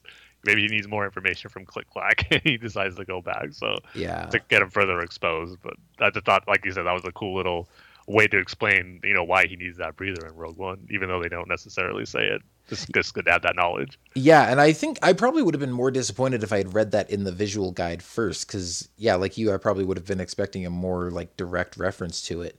But just after reading the visual guide after the fact, it was just cool to see like, oh, even though we didn't directly see it in the episode, like that is, the cause of his problems. And even though they didn't mention it in there, it's like, yeah, there's probably still some of that stuff floating around in the air. And hopefully, Kanan and Ezra didn't get poisoned by it too, but Saw, presumably was there for a lot longer than they were. So exactly. As for right now, that's just going to be my reasoning for it. And like you said, he could have gone there, he could have been there multiple times. He could have, maybe this wasn't his first visit to Geonosis, or maybe he comes back sometime afterwards. But at least for now, I think it's plausible enough to just say, like, we don't know how long his rebel team was there for. But obviously it was long enough that they went there. They, and the rebels wouldn't have assumed that they just went missing right immediately afterwards. It's like they got there and then enough time passed that the rebel leadership had to be like, hey, nobody's heard from Saw in a while. Maybe we should get another team to go find out what happened. I also love the fact that Rex, just seeing him and Rex interact together was great too, but that Rex was involved in the early stages of this mission as far as, giving, I don't know if he directly gave Saul the assignment or recommended it, but knowing that he was involved and having Saw be the one to go into Geonosis and then seeing them reunite was really cool to see too. Yeah. It's more of that Clone Wars history, that great history. Yeah, definitely. Especially because, Rex also made a subtle mention to Anakin Skywalker in there too. Yeah, that was great.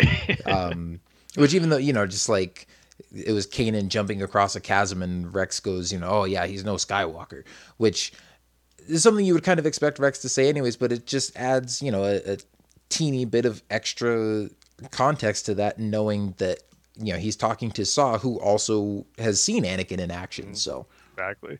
Yeah, like some of the references that Saw was made in this episode was the stuff I was hoping he'd make in Rogue One. Mm-hmm. But at the same time, it would have been awesome to hear him say that stuff in Rogue One, but it probably would have flew over most of the audience's head not seeing the Clone Wars. So I do understand why they would save it for episode of Rebels, but because it's all part of the same canon, like we said, so it's all still there. But it just would have been a little extra special to hear it in a live action movie. But it's cool that we still got those references and callback with Forrest Whitaker still saying it too, which is awesome that they got him back to still do the voice of Saw Gerrera. And he seems like he's all for playing this character whenever they ask him, which makes me think, if they do want to use him again, I would like to believe that Saw or Forrest Whitaker would have no problem voicing him again. He seems to really love the character and just happy to be involved with it. So it's great all the way around that everyone's so eager and happy to tell more stories with these characters.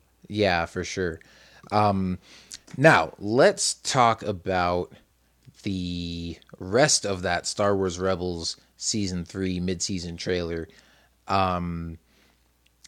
I mean, we don't have to go through it shot by shot or anything, but just some really cool standout moments in here.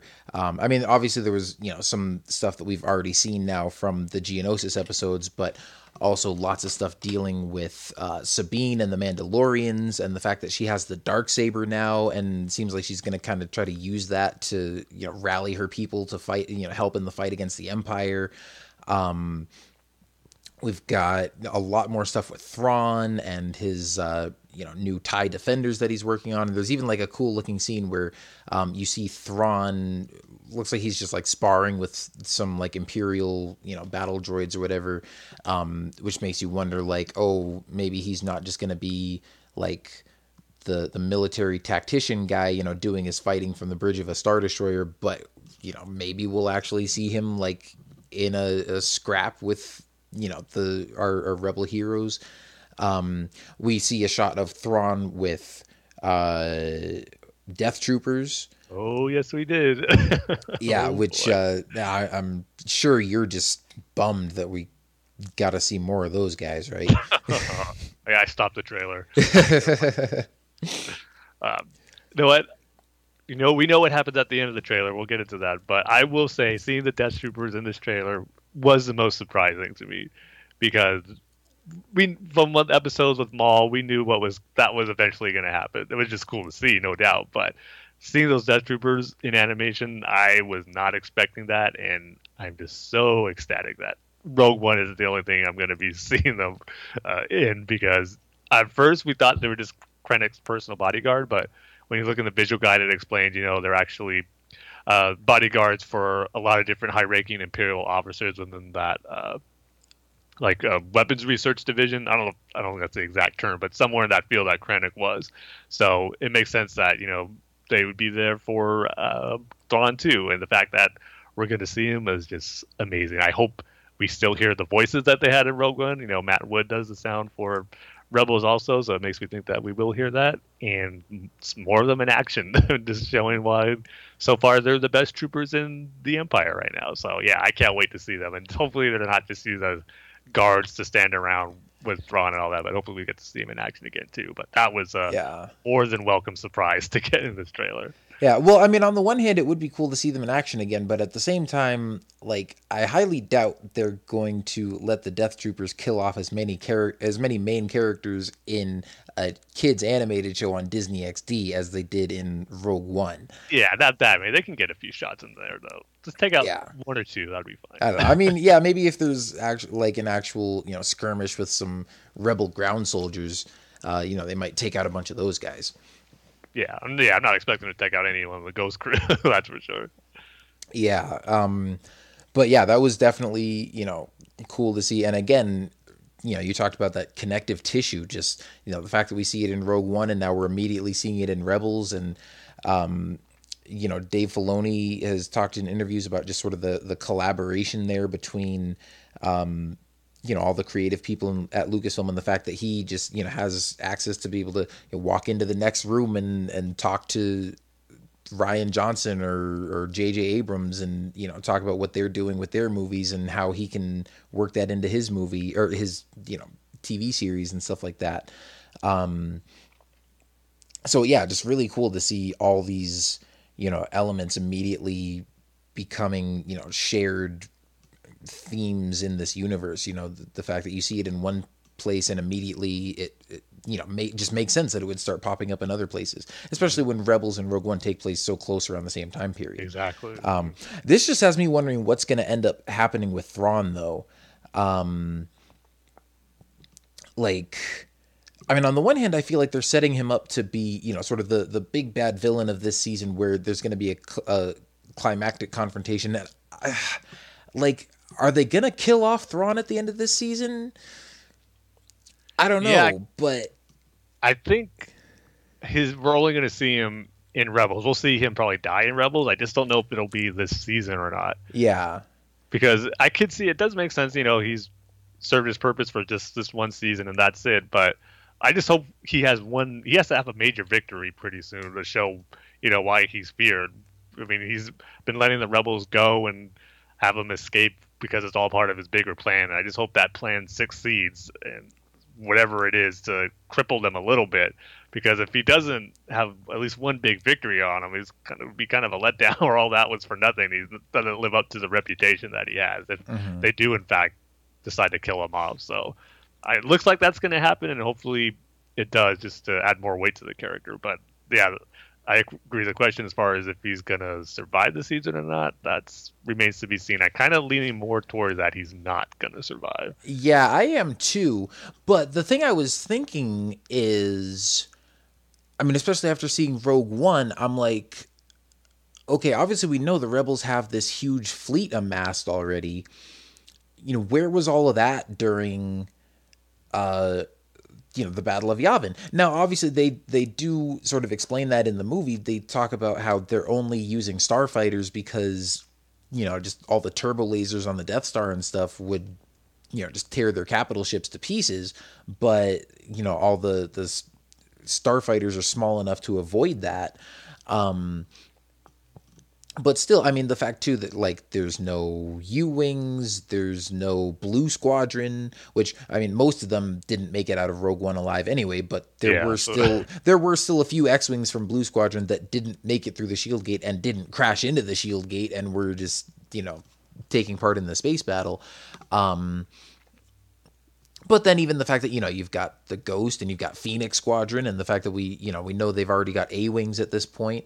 And obviously, we know that they came up with all this stuff after A New Hope. And so it's not like I'm, expecting that would have been there in 1977. But one thing that I was thinking of is what if Rebels does kind of a parallel storyline where while just Red and Gold squadrons are trying to blow up the Death Star, maybe the rest of the Rebel fleet was engaged with Thrawn's forces, and maybe that's when this other big battle happens. So here's the other thing too. When they talk about the opening crawl of A New Hope and sort of how it relates to Rogue One, and how this is how Rogue One was the first major victory for the Empire, or for the Rebellion, and even I think it was in the visual guide, they mentioned that, the rebels have won some small skirmishes and successfully completed some objectives, sometimes by questionable methods. So sometimes the Empire is always trying to cover up the fact that, they got beat in this one situation by these rebels. And sometimes the rebels are trying to cover it up as well to, to sort of keep themselves hidden and discreet. But I'm at the end of this season, if there's a big space battle or something and they end up, defeating Grand Admiral Thrawn, I would think that would count as a victory for the rebellion. That's true too. Yeah, that's a good point. In that regard, maybe they can't kill him till after when Rogue One takes place. I mean, I doubt they're going to have somebody infiltrate his Star Destroyer and assassinate him. So I don't know. It'll be interesting to see how that plays out. But just the way that they're slowly building him up this season, the way that we've seen just sort of glimpses and teases of what he maybe is potentially planning, and we've certainly gotten to see, snippets of like what his character is like, but we've really haven't gotten sort of that big reveal yet of like, this is why he's feared. This is exactly, why people know the name Grand Admiral Thrawn. And I don't think that's going to happen at the end of this season and then just have him be the main villain for all of next season. Like that would, I don't know, that would just seem weird to me, especially because every season so far in Rebels has been a different main villain. Yeah. With the Inquisitor and then Vader in season 2, even though he was only in like 2 episodes. But still just that looming threat of knowing he's there. And then, obviously this season with both kind of Thrawn and Maul have been kind of the dual villains, I guess. But Thrawn definitely feels more like the overarching villain of, the main season storyline, especially as it pertains to the Rebel Alliance as a whole, whereas Maul has had sort of a more personal storyline with Kanan and Ezra, and now at this point we obviously know he's got his own motives and isn't really interested in them anymore.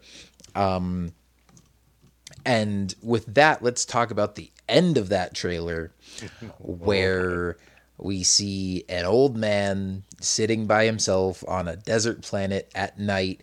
Darth Maul comes walking up to him, and in like a pitch perfect Alec Guinness voice, it just says, you're in the wrong place.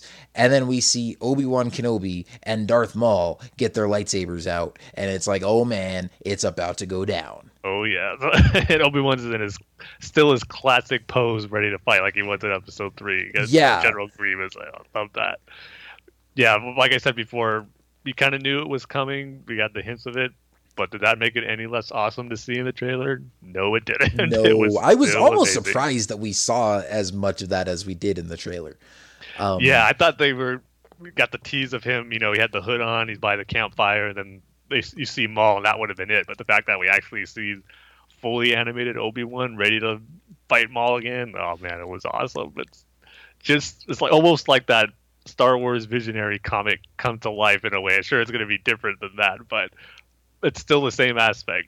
Darth Maul goes back to Tatooine to finish off Obi-Wan, and Obi-Wan, has to face him again. And I just can't help but think of other possibilities of how that confrontation can play out, because part of me thinks Maul goes there, obviously, for Obi-Wan, for revenge.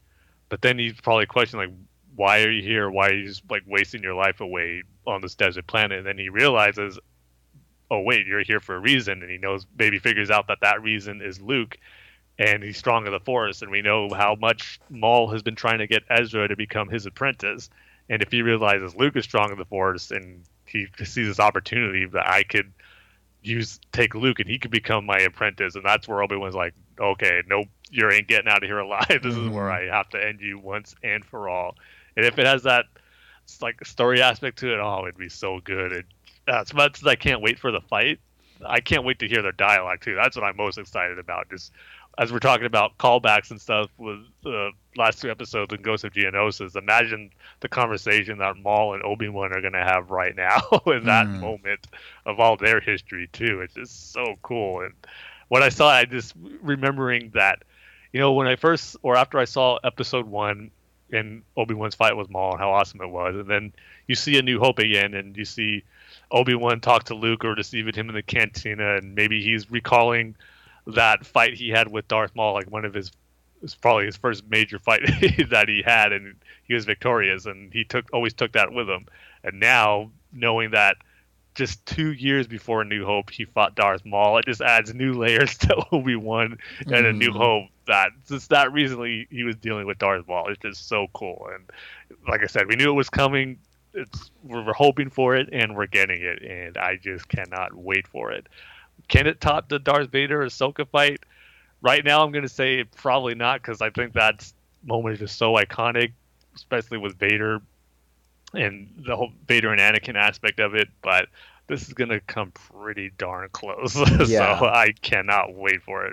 I think it's only obvious that it'll probably be the season finale. I'll be shocked if it's not, because Oh yeah. how can you end on a bigger note than Obi-Wan and Darth Maul for this season? So yeah, it's going to be amazing. I can't wait. Yeah, well, and here's the thing. I mean, you talk about comparing it to the Vader and Ahsoka fight. Obviously, I think it's going to be less intense lightsaber action because, I mean, in that Vader and Ahsoka duel, Ahsoka was pretty much in her prime. I mean, she's maybe, like 30 at that point or something? Like, if the Jedi Order had still been around and if she had never left, like, she would have been a Jedi Knight. Like, she's not a kid anymore, but she's not getting old like Obi-Wan and Vader and all these guys are. Yeah. But then Darth Vader is still Darth Vader. And, especially seeing what we saw in Rogue One, we know, like, this dude is still a boss. So obviously that was going to be, an epic throwdown. Obi-Wan versus Maul, I'm interested to see how this plays out as far as, like, how the actual battle goes. Because part of me, like, doesn't want to see Obi-Wan doing too much crazy awesome lightsaber stuff, just because you don't want to, like, have it be unbelievable that, okay, he went from this 2 years previous to A New Hope to, what he does in A New Hope, which obviously, I mean, he still holds his own against Vader fairly well. It's just he's not being super agile and acrobatic or anything like that. But at the same time, I mean, we have seen Maul hold his own pretty well with a lightsaber, like in that season 2 finale also. So, Obi-Wan's got to be able to keep up with him to that extent. But also, I want to see what new force tricks old Ben has been learning in his solitude on Tatooine. And honestly, this might sound ridiculous, but you know how I want to see this fight end? Because also I'm thinking, like, look, he already cut the dude in half. What's he going to do this time? Cut him in half vertically? Cut his head off? So I'm thinking there's got to be some kind of different ending to this. And I hope it doesn't end like the Visionaries comic where Uncle Owen just, like, shoots him. Here's what I want to see. And you can tell me if you think this is outrageous or not, but this would just be like the ultimate fan service. I want to see Ben Kenobi use the desert environment to his advantage that Darth Maul is not as familiar with.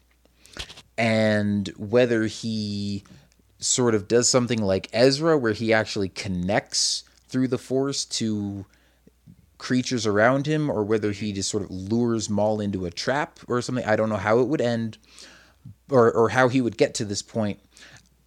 But I want to see him, like, trick Darth Maul into getting eaten by a crate dragon. Because we've never seen one of those before, but we know that's what Obi-Wan is supposed to be imitating in A New Hope. Exactly, yeah, I could lean more towards that too. Yeah, and we know they're canon. We know we see C-3PO walk past a giant skeleton of one, but we've never actually seen one before. I want to see Darth Maul get eaten by a crate dragon.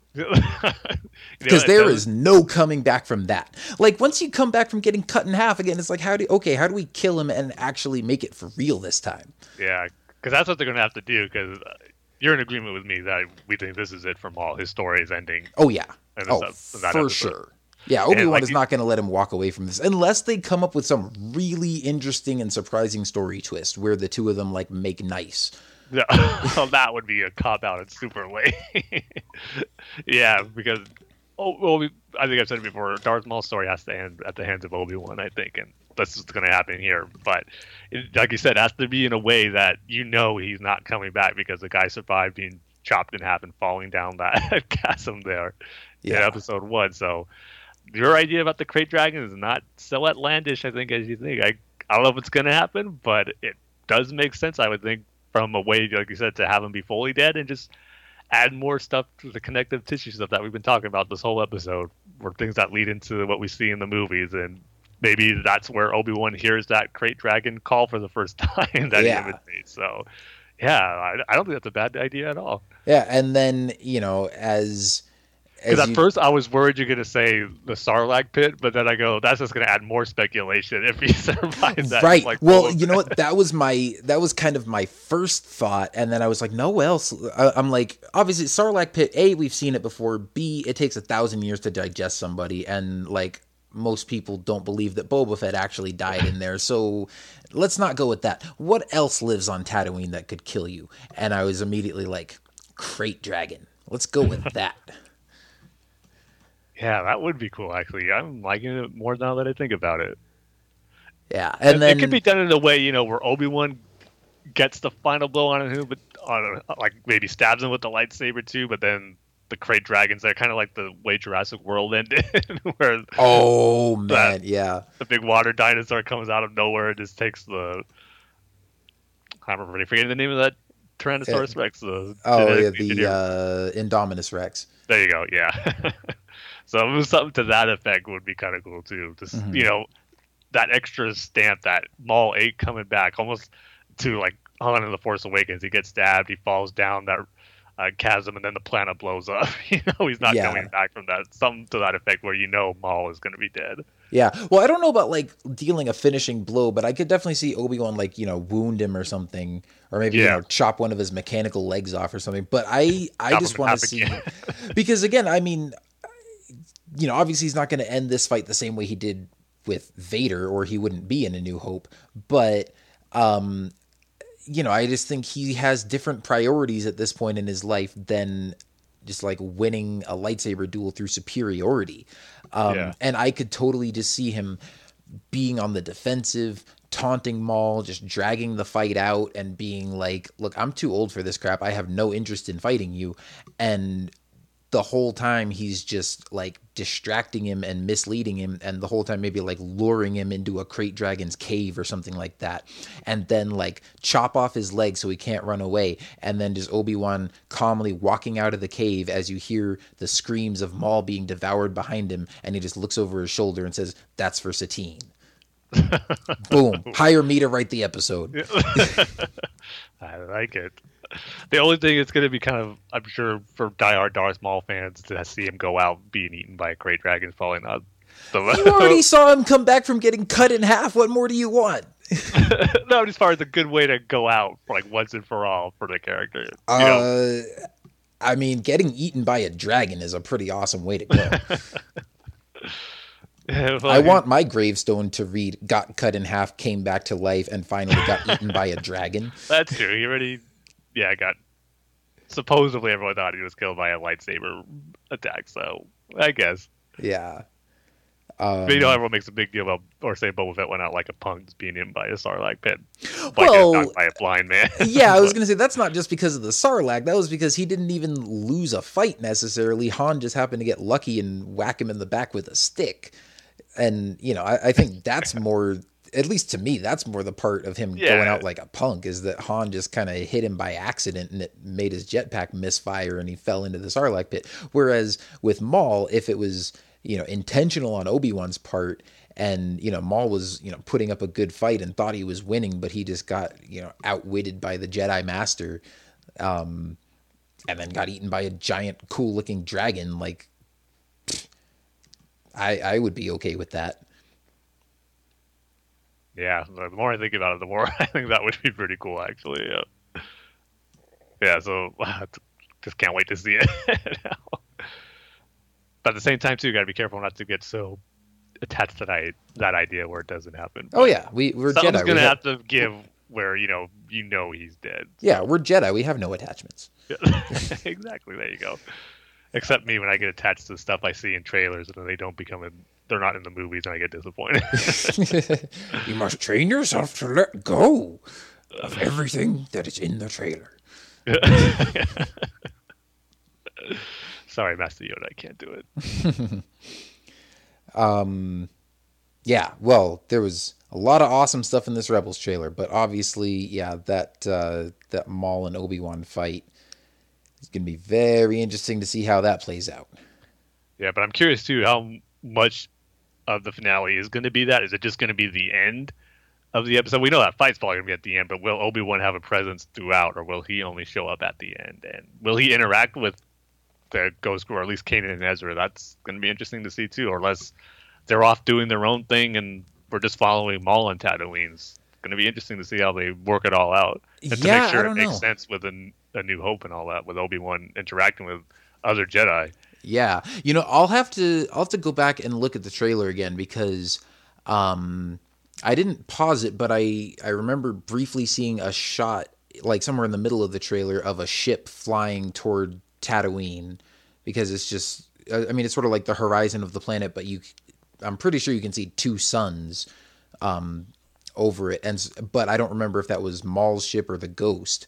Okay. Yeah, I'm not. So I'll have to go look at that, because if it's the Ghost, then I think we can safely assume that they will play into this story somehow. Yeah.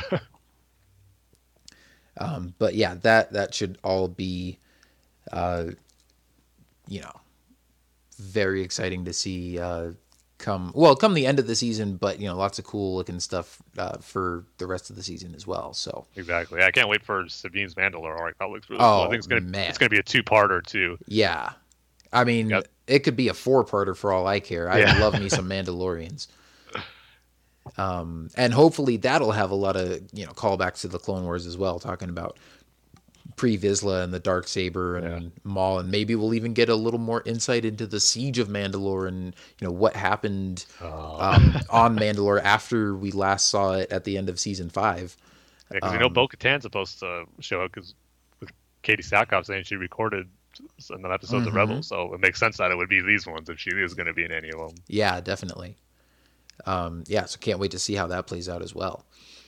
More good Star Wars stuff in these next few months, man. Yeah. It's so great being in this era. Stuff to help pass the time till episode 8 comes out. Exactly, I know. How good do we have it now? We have it pretty darn good. And then last kind of big news item that just got announced today is that, kind of transitioning back to the movies here, but Woody Harrelson, it was just announced today that he has been cast in an undisclosed role for the Han Solo spin-off film. Although it's been rumored that he's going to play, some sort of, maybe older smuggler or something who's like a mentor character to Han Solo. So, they're putting together a pretty good cast here now. We've got, Alden Ehrenreich and Donald Glover and Emilia Clarke and now Woody Harrelson. So, definitely... again, we still don't really know anything about the story of the movie. We don't know what character this guy is playing. But definitely some well-known names and established talent and stuff like that. So it'll be, exciting to see what they end up doing with this movie. I'm, as I've said before, even though we really know nothing yet about this movie aside from like the main characters and, now 4 of the actors that they've cast, like, just the direction that it seems like they're going with it, just knowing the people involved and, just the potential for some really fun stories and characters that they could have. I'm really excited for it. Same here. Yeah.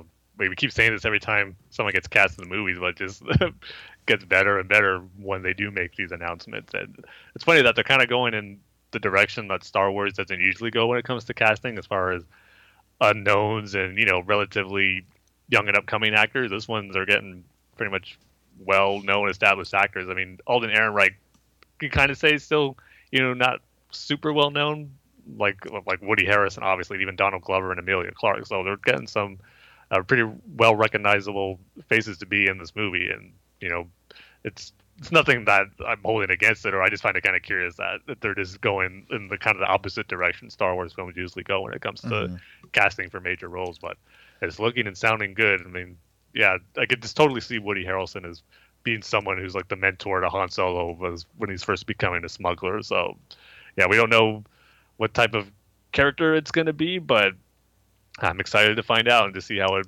plays into Han Solo's life. So that's what's so exciting about this movie to me. Just it's early enough in Han Solo's life where he's young to, see what makes him going to become the Han we all know and love in A New Hope, which is the point of this movie, which is what Bob Iger and Kathleen Kennedy keep saying when they talk about it. So I just can't wait to dive into this part of Han's life and knowing what we're going to see with Chewie, Lando, and now what looks to be a mentor figure for him. So all that's just going to add to the character once we see it. So I can't wait. Yeah, definitely. And, as far as what you were saying about the actors, I mean, I did notice that too, that they're casting seemingly some more well-recognized actors for this movie in particular. But at the same time, I don't know. I feel like it's still kind of on the spectrum of like, I mean, they're more well-known, obviously, than like John Boyega or Daisy Ridley were before they were cast in The Force Awakens, but they're still not like huge, big name, like Hollywood A-listers. I think when you think of people like, Woody Harrelson and Emilia Clarke, they're not like celebrities who are, all over the tabloids and stuff. Like, they're just well-established actors. And that's what I like. I mean, and no offense to any of these guys, but I would never want to see a Star Wars movie with like, for them to cast someone like Brad Pitt or, I don't know, an actor with their names bigger than, Yeah, like someone that's more well known for like their red carpet performances than their movies, or George Clooney, or people like that. Not that those guys aren't great actors, because they're also known for, their performances and for being in a lot of stuff, but it's just they're sort of these larger than life personalities, and sometimes it's hard to kind of separate that from their characters. Like, you go see a movie with Brad Pitt in it, and you're sitting there watching going, oh wow, Brad Pitt's doing a really good job playing this character. Whereas, well, I guess for some of us who are huge Game of Thrones fans, we might see Emilia Clarke and be like, oh cool, it's Daenerys Targaryen in Star Wars. But, she's not like as much of a universally recognized face that people are going to be distracted like, oh, it's just Emilia Clarke in Star Wars. Like, I think these guys, like I said, are just well known for their performances, but they can still sort of blend into those roles. And Donald Glover especially, because I don't think he's that big of a name either. And, again, not to take anything away from him. He's not like a name or a face that you see or hear all the time. I'm sure he's going to be after he plays Lando, but all these actors are. Yeah, for sure. But then, I mean, I think that's part of it too, is the fact that this movie is starring Han Solo. I think it makes a little bit more sense for them to go that direction with this movie, where, it's not like, I mean, Daisy Ridley was like the perfect choice to play Rey, because her experience with being on a big budget Hollywood blockbuster is like the same experience that Rey has suddenly leaving Jakku and becoming part of the Resistance and fighting Kylo Ren and discovering the Force and all this stuff. It's this whole new experience for, this girl who, is living a relatively quiet existence. Whereas when you've got a movie where you're already recasting like iconic roles like Han and Lando and stuff, I think it makes a little bit more sense to bring in more, seasoned veteran actors to sort of portray these characters that we know already, even though Alden Ehrenreich is also kind of a newcomer. But, even, surrounding him with the rest of this cast, I don't know. I think it doesn't feel to me like it's going to take away from it. No, yeah. Don't feel that way at all either. Just something like, I found curious when we get these casting announcements, like, oh, I actually recognize this person. I know who it is, unlike it has been for other like Star Wars movies in the past. Yeah, no, it'll definitely be exciting to see. Of course, I'm sure that'll probably happen more and more as they make more and more Star Wars movies. Oh yeah, of course. You can't just cast unknowns for everybody. But yeah, definitely excited for this one as well. Excited for Han Solo, for Episode 8, for Rebels, for all this awesome upcoming Star Wars stuff. But I think we're just about ready to wrap up for now. But Tim, I know you had a couple of items from the social media front that you wanted to bring up. Yeah, we got some Twitter responses from our massive long Rogue One review episode. So I just want to give a few shout outs to those who responded to it. We got one from Jay Bizzle, who said, amazing job on the review podcast for Rogue One. Glad you loved it as much as me. And then he was nice enough to quote our tweet and just says, if you only listen to one extended look at the amazing Rogue One, this is it. So thank you, Jay Bizzle. Really appreciate that. And then Tom McClellan says he's catching up with the show and really enjoyed our latest episode. And then Kyle, something you said in our last episode, got a response from Max Power, who says, "Hey guys, the Star Destroyer actually has the same bridge in A New Hope as it does in Rogue One." And I know you were saying that was like your only small little nitpick about that Vader sequence, but you were telling me even before we started recording that you noticed it too. So yeah, I think you could safely say you have no nitpicks with that scene now. Yeah, well, and it was funny because I think I caught that after the third time that I saw it, because I think when we recorded our episode, I think I had seen it twice, because it was on the second time that I caught that Vader's Star Destroyer had that bridge that I thought was not in any of the other movies. And then on my third time seeing it, I came home and watched A New Hope right afterwards. And yeah, I noticed right away on the opening scene with the Star Destroyer chasing the Tantive 4, I was like, oh, it does have that sort of double-decker bridge with the cross in the middle. I had never really paid much attention to that.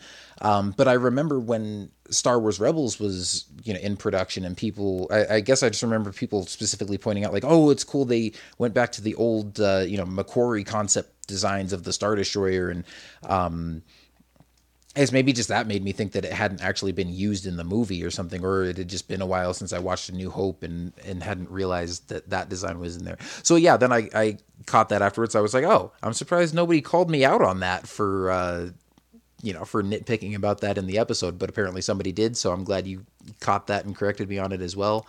And I'm happy to be wrong about that, because now I'm glad that there isn't a continuity issue. Exactly. You can just bask in the glory of that scene now without having anything nitpicking at you in the back of your head. And then also we got a comment from Michael Lucero, who says, from Catalyst, I got the impression the Death Star was mostly done. It's just the weapon they needed Urso for. So my problem is with the exhaust port thing. Seems like Urso's return to the project would be too late to add that in. And this is something I actually never thought of when watching Rogue One. I just thought, yeah, it's good. They're finally giving it a reasoning behind that flaw in the Death Star. But that does kind of make sense. And I kind of was thinking, well, he was there a few years. I mean, was it small enough that he could have had the engineers redesign a small portion of it? Like during his time, telling them that it was crucial to have that there. I think it's probably possible. But now I'm trying to, I believe it was Pablo Hidalgo who said this in a tweet, where it's kind of where the exhaust port was always there, but Galen made it where it became a flaw, where he triggered it where if that was exposed in the reactor, that's what would cause the chain reaction. He kind of saw what was there already and took it and made it into a flaw. So I believe that's the efficient reasoning for it, but I don't have it exactly word for word. But I don't know if you ever thought about that, Kyle, if that was something that you noticed or became a nitpick at all, as far as, Urso or Galen Urso having enough time to put that in the small exhaust port.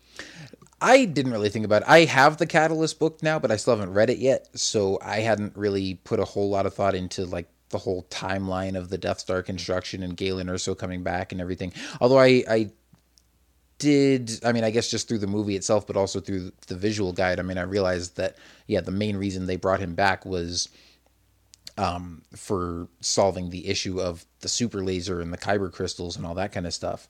But still, I don't know. I guess I would have to read Catalyst to comment on that more. Because I don't know, like, if they had actually constructed the whole rest of the battle station yet, or maybe it was just that, they had all the other designs in place, like they maybe hadn't physically built everything yet, but they knew that everything else would work, and just the one thing that they still had to figure out as far as, scientifically or, just from a problem-solving standpoint, they couldn't build the laser yet because they didn't know how to make it work. Or another explanation could just be that, I know normally you need exhaust for engines and propulsion and that sort of thing, but I don't know, maybe the giant planet-killing super laser needed to vent some heat out of somewhere, and he needed the exhaust port for that, so I don't know. Yeah. Yeah, either way, I do kind of like it where it's still explained why that exhaust port, and while it was a flaw, regardless of when and how it was put in there, it was all because of Galen. So. Oh, yeah. Yeah, because, they easily could have put an exhaust port that didn't lead right to the main reactor. Exactly, yeah, but he made it where it had to. And then the last response we got was from Eric at London's Dark, and this one is on me. Where he put the tweet where he goes like, he has a GIF where it's Han Solo looking confused. Wait, you say GIF? GIF, whatever. I know there is an official way, but I still go back and forth on it. So maybe I should get more familiar with saying GIF instead of GIF, but whatever. But he said the one where Han Solo's looking confused when Leia tells him that she's Luke's brother, and he's like, the reaction I had and Kyle had, and I'm sure every listener when Tim says he liked Attack of the Clones more than Return of the Jedi. And so I guess I got some explaining to do more about that comment I made on our previous episode, which I still stand by. But yeah, I mean, I guess if we wanted to, we can do an episode where we compare like acts or scenes by scenes, which one or why I think it's better. But I just get more enjoyment from Attack of the Clones than I do Return of the Jedi. Not to say that I mean, I don't want it to make it sound like I don't like Return of the Jedi. Like you said earlier, we love every Star Wars movie. There's just some we enjoy more than others. And Return of the Jedi has some of the best moments of the whole saga. Like I said, the moments with Darth Vader and Luke and him killing Palpatine, one of the greatest moments ever in Star Wars, and that'll never change. But just as a movie as a whole, there's just stuff I enjoy more when I watch Attack of the Clones. The stuff with the clones and on Kamino, all that's awesome. Seeing the origins of one of my favorite aspects of Star Wars, which are the clone troopers, seeing where it all became from is in Attack of the Clones is great. And Jango Fett being the host of that, I love that. Having the history tied to Boba Fett being a clone, which are characters we know are really great characters seen in the Clone Wars. I know that Boba Fett is one of them now. I love that added history to him, which makes me like the character of Boba Fett more. And just even the whole mystery aspect at the beginning of the assassination of Padme, and Obi-Wan and Anakin are trying to, figure out who's doing it, and they go on the chase, and the nightclub scene I really like. And of course, the big thing that everyone gets on Attack of the Clones is the romantic stuff with Anakin and Padme. Yeah, dialogue's bad, some of the acting's bad, but I don't think even the one scene that actually doesn't bother me is the meadow picnic scene. I actually think that's probably the best scene between them. We get a little sense of Anakin's view on politics and how we think I forget the exact line, but he says they should be made to, I guess, agree on things. Just getting that little hint of Vader in him, and even Padme calls him out where it sounds like a dictatorship. So even that moment, I think, is pretty good amidst the rest of the scene, which I can understand people's complaints on it, but that doesn't kill the movie for me because it's just a small portion of it where the stuff I like about it outweighs those moments in there. And the last battles on Geonosis, right when they hit Geonosis, all of that is just awesome, from the arena battle, when the clones arrived, to the ground battle we got, to the lightsaber duels with Yoda and Dooku. I just love all that stuff. And for me with Jedi, like once they hit Endor, it's not going to say I don't like it, but it's just not one of my favorite aspects of Star Wars when they go on Endor. Once after the speeder bike and they're in the Ewok village and Leia meets Wicket, it's just, not some of my favorite parts of Star Wars. And the final battle on Endor, I mean, that can go on a whole nother tangent about part of the Empire losing to the Ewoks, but it's just not one of my favorite battles. And I'd rather, this is how it all played out. I mean, the space battle's great, and like I said, the Luke and Vader stuff's great, but then whenever it gets to the Endor battle, it's like, I'm not going to say I forward it, I still watch it and do get some enjoyment from it. It's just not my favorite. Not as much enjoyment as I get as Attack of the Clones. So that's the short end version of why I think Attack of the Clones.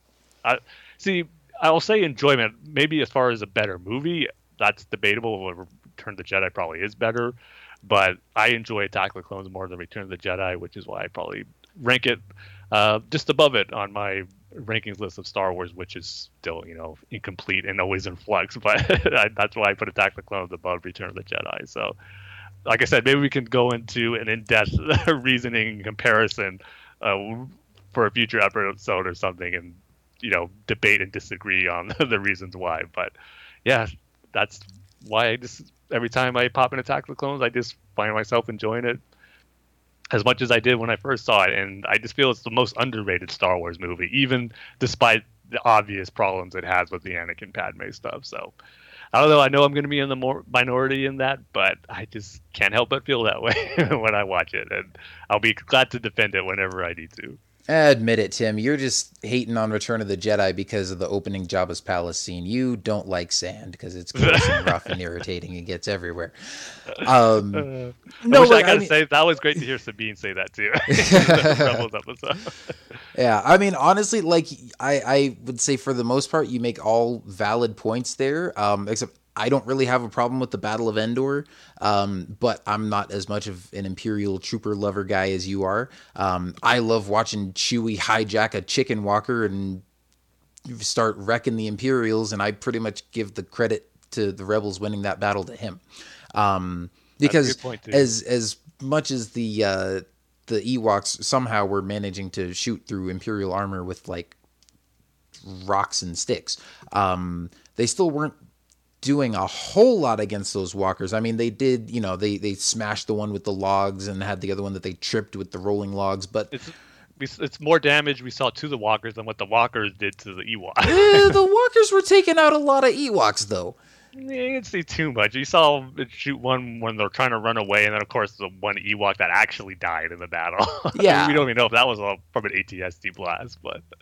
Yeah, well, it looked like it. Yeah, it looked like that. We can assume it is, but still. Anyway, yeah, I mean, that's probably the biggest point that I disagree on, but I also think there's just more in Attack of the Clones that drags it down for me. It definitely has its great moments, just like all the Star Wars movies do.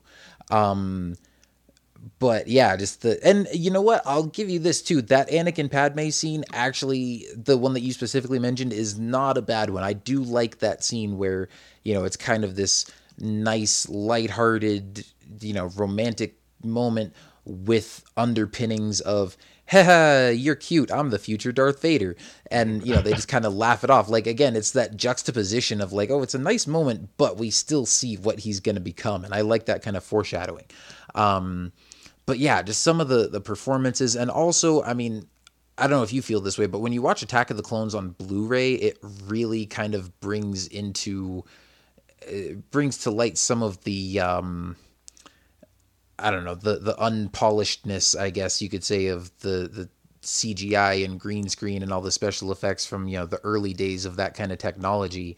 I some heard shots, yeah, I think you can, but I think overall as a whole, I think it holds up still really well. Dexter Jettster looks terrible. Terrible is a little strong. He looks pretty bad, especially when you compare to like Episode 3 that came out 3 years later. I have no problems with any of the CGI stuff in Episode 3, but in Episode 2, like, there's just CGI characters that don't look that great. There's shots that are obviously green screened, and part of this is probably me as a video guy, where I have more of a trained eye for some of this sort of thing. But if you just look at like the edges around some of the characters as they're walking against CGI environments, there's the scene where Obi-Wan and Mace and Yoda are like walking through the Jedi Temple, and you see like edges of their robes like disappearing and reappearing as they're moving and stuff. It's just, and not terrible, but very unpolished. And I never noticed it before watching it on the DVD, and people would talk about like, oh, the bad CGI and the over-reliance on CGI and green screen and blah, blah, blah. And I was like, I never really had a problem with it. And then I watched it on Blu-ray for the first time. I was like, oh, that's what they were talking about. Yeah, see, I haven't picked up on that in that scene with Obi-Wan, Mace, and the Yoda. Yeah, but also, and I also will agree with you. I do feel like Return of the Jedi hits a lull when they hit Endor. Even the speeder bike chase for me, I mean, I like it and it's still exciting, but having like watched it so many times, I'm like, it's kind of been like outdone by the pod race in terms of just like, as far as chase scenes go. So like I like it, but it's not my favorite. And then the rest of the stuff on Endor, not super exciting, but the movie, like I love the first half of the movie, everything up to, the Alliance meeting and then the, shuttle Tydirium landing on Endor. And I love all of that. And then, so it's like the first 2 quarters of the movie are good. The third quarter of the movie is kind of so-so. But then immediately, like starting from when Luke meets with Vader on the platform, when he turns himself in to be captured, from there through the rest of the movie, I think is some of the best stuff in the entire saga. And again, I mean, I can understand where you're coming from with your problems with the ground battle, but it just doesn't bug me as much. It's not my favorite battle, to be sure. I mean, Battle of Hoth is better. Battle of Geonosis is better. And I'd say Battle of Scarif is probably better too. But I still like it a lot. And then the space battle for the Battle of Endor is still easily best space battle in Star Wars. And the lightsaber duel between Luke and Vader on the Death Star. And just, I mean, I love Palpatine too. Like, Ian McDiarmid is just like the perfect evil mastermind with the cackling laugh and the Force lightning and all of that. So anytime he's on screen in Return of the Jedi, I'm instantly hooked.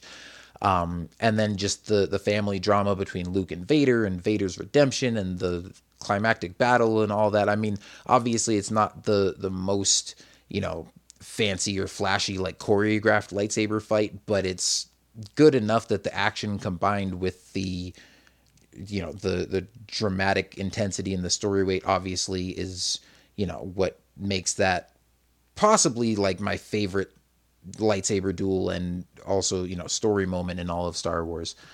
Certainly up there as one of my favorites. So that's the case for Return of the Jedi. I feel like that one for me has I feel like Return of the Jedi it's still kind of up and down sometimes. I feel like Empire Strikes Back is consistently the best Star Wars movie all the way through. But I feel like Return of the Jedi has, obviously a couple moments that are where it's less good than Empire and than some of the other Star Wars movies as well. But then I feel like at its high points, it's can't be beat. So that's why I would say, like, objectively, I would say The Empire Strikes Back is the best Star Wars movie, but right now I think I would say Return of the Jedi is my personal favorite. And yeah, I don't know, maybe we can debate that further on some future episode where we've got no news to talk about, but I think for now we've made our points and gone it's up pretty to the long with this listeners episode, to see who they agree with more. I did get one support, and I wasn't like a totally, because for the most part it's not like it was kind of be outnumbered where the response was going to be like, is Tim just crazy? How could he say that with all that? But I was glad I was able to have one person offer me support, and it was Obi-Wan Mike, I believe, was his Twitter handle on there. So thank you, Mike, for being on my side. Yeah, but then, and Eric, thank you for bringing this up in the first place too, because that GIF was perfect. And it was. And you know what? This was, I mean, the day he started this whole chain, because then a bunch of people chimed in on it and we all shared some more GIFs and pictures and stuff. And Eric posted another GIF of C-3PO getting his head put on a battle droid, and he says, "I'm so confused." And then I, posted a picture of Padme with the caption where she's like, "You're going down a path I can't follow." So, we had some fun, trading jabs with Tim over that. But also, as I realized just from scrolling back through our Twitter notifications and seeing, when we were talking about all this, this was the day after Carrie Fisher passed away. And so it was, kind of nice to just be able to have, some levity to the situation, I guess. To kind of take our minds off the sadness of that and be able to just have some fun throwing jokes around. So that was unintentionally a much needed reprieve. Yeah, definitely. Like you said, it was just, even despite the different opinions we have on the movies, it's just great fun to talk about and debate it with those listeners on Twitter and all that. So that was a lot of fun. Yeah. And you know what? At the end of the day, we can all have our differing opinions because we all love Star Wars and, love or at least like all of the movies anyway. So, as long as nobody's trash talking and being like, "Oh, you like Attack of the Clones, the prequels suck.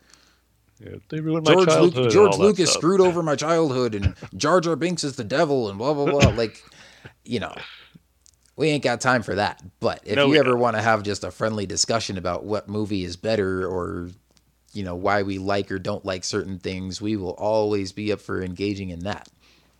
Definitely. Yep. Yeah.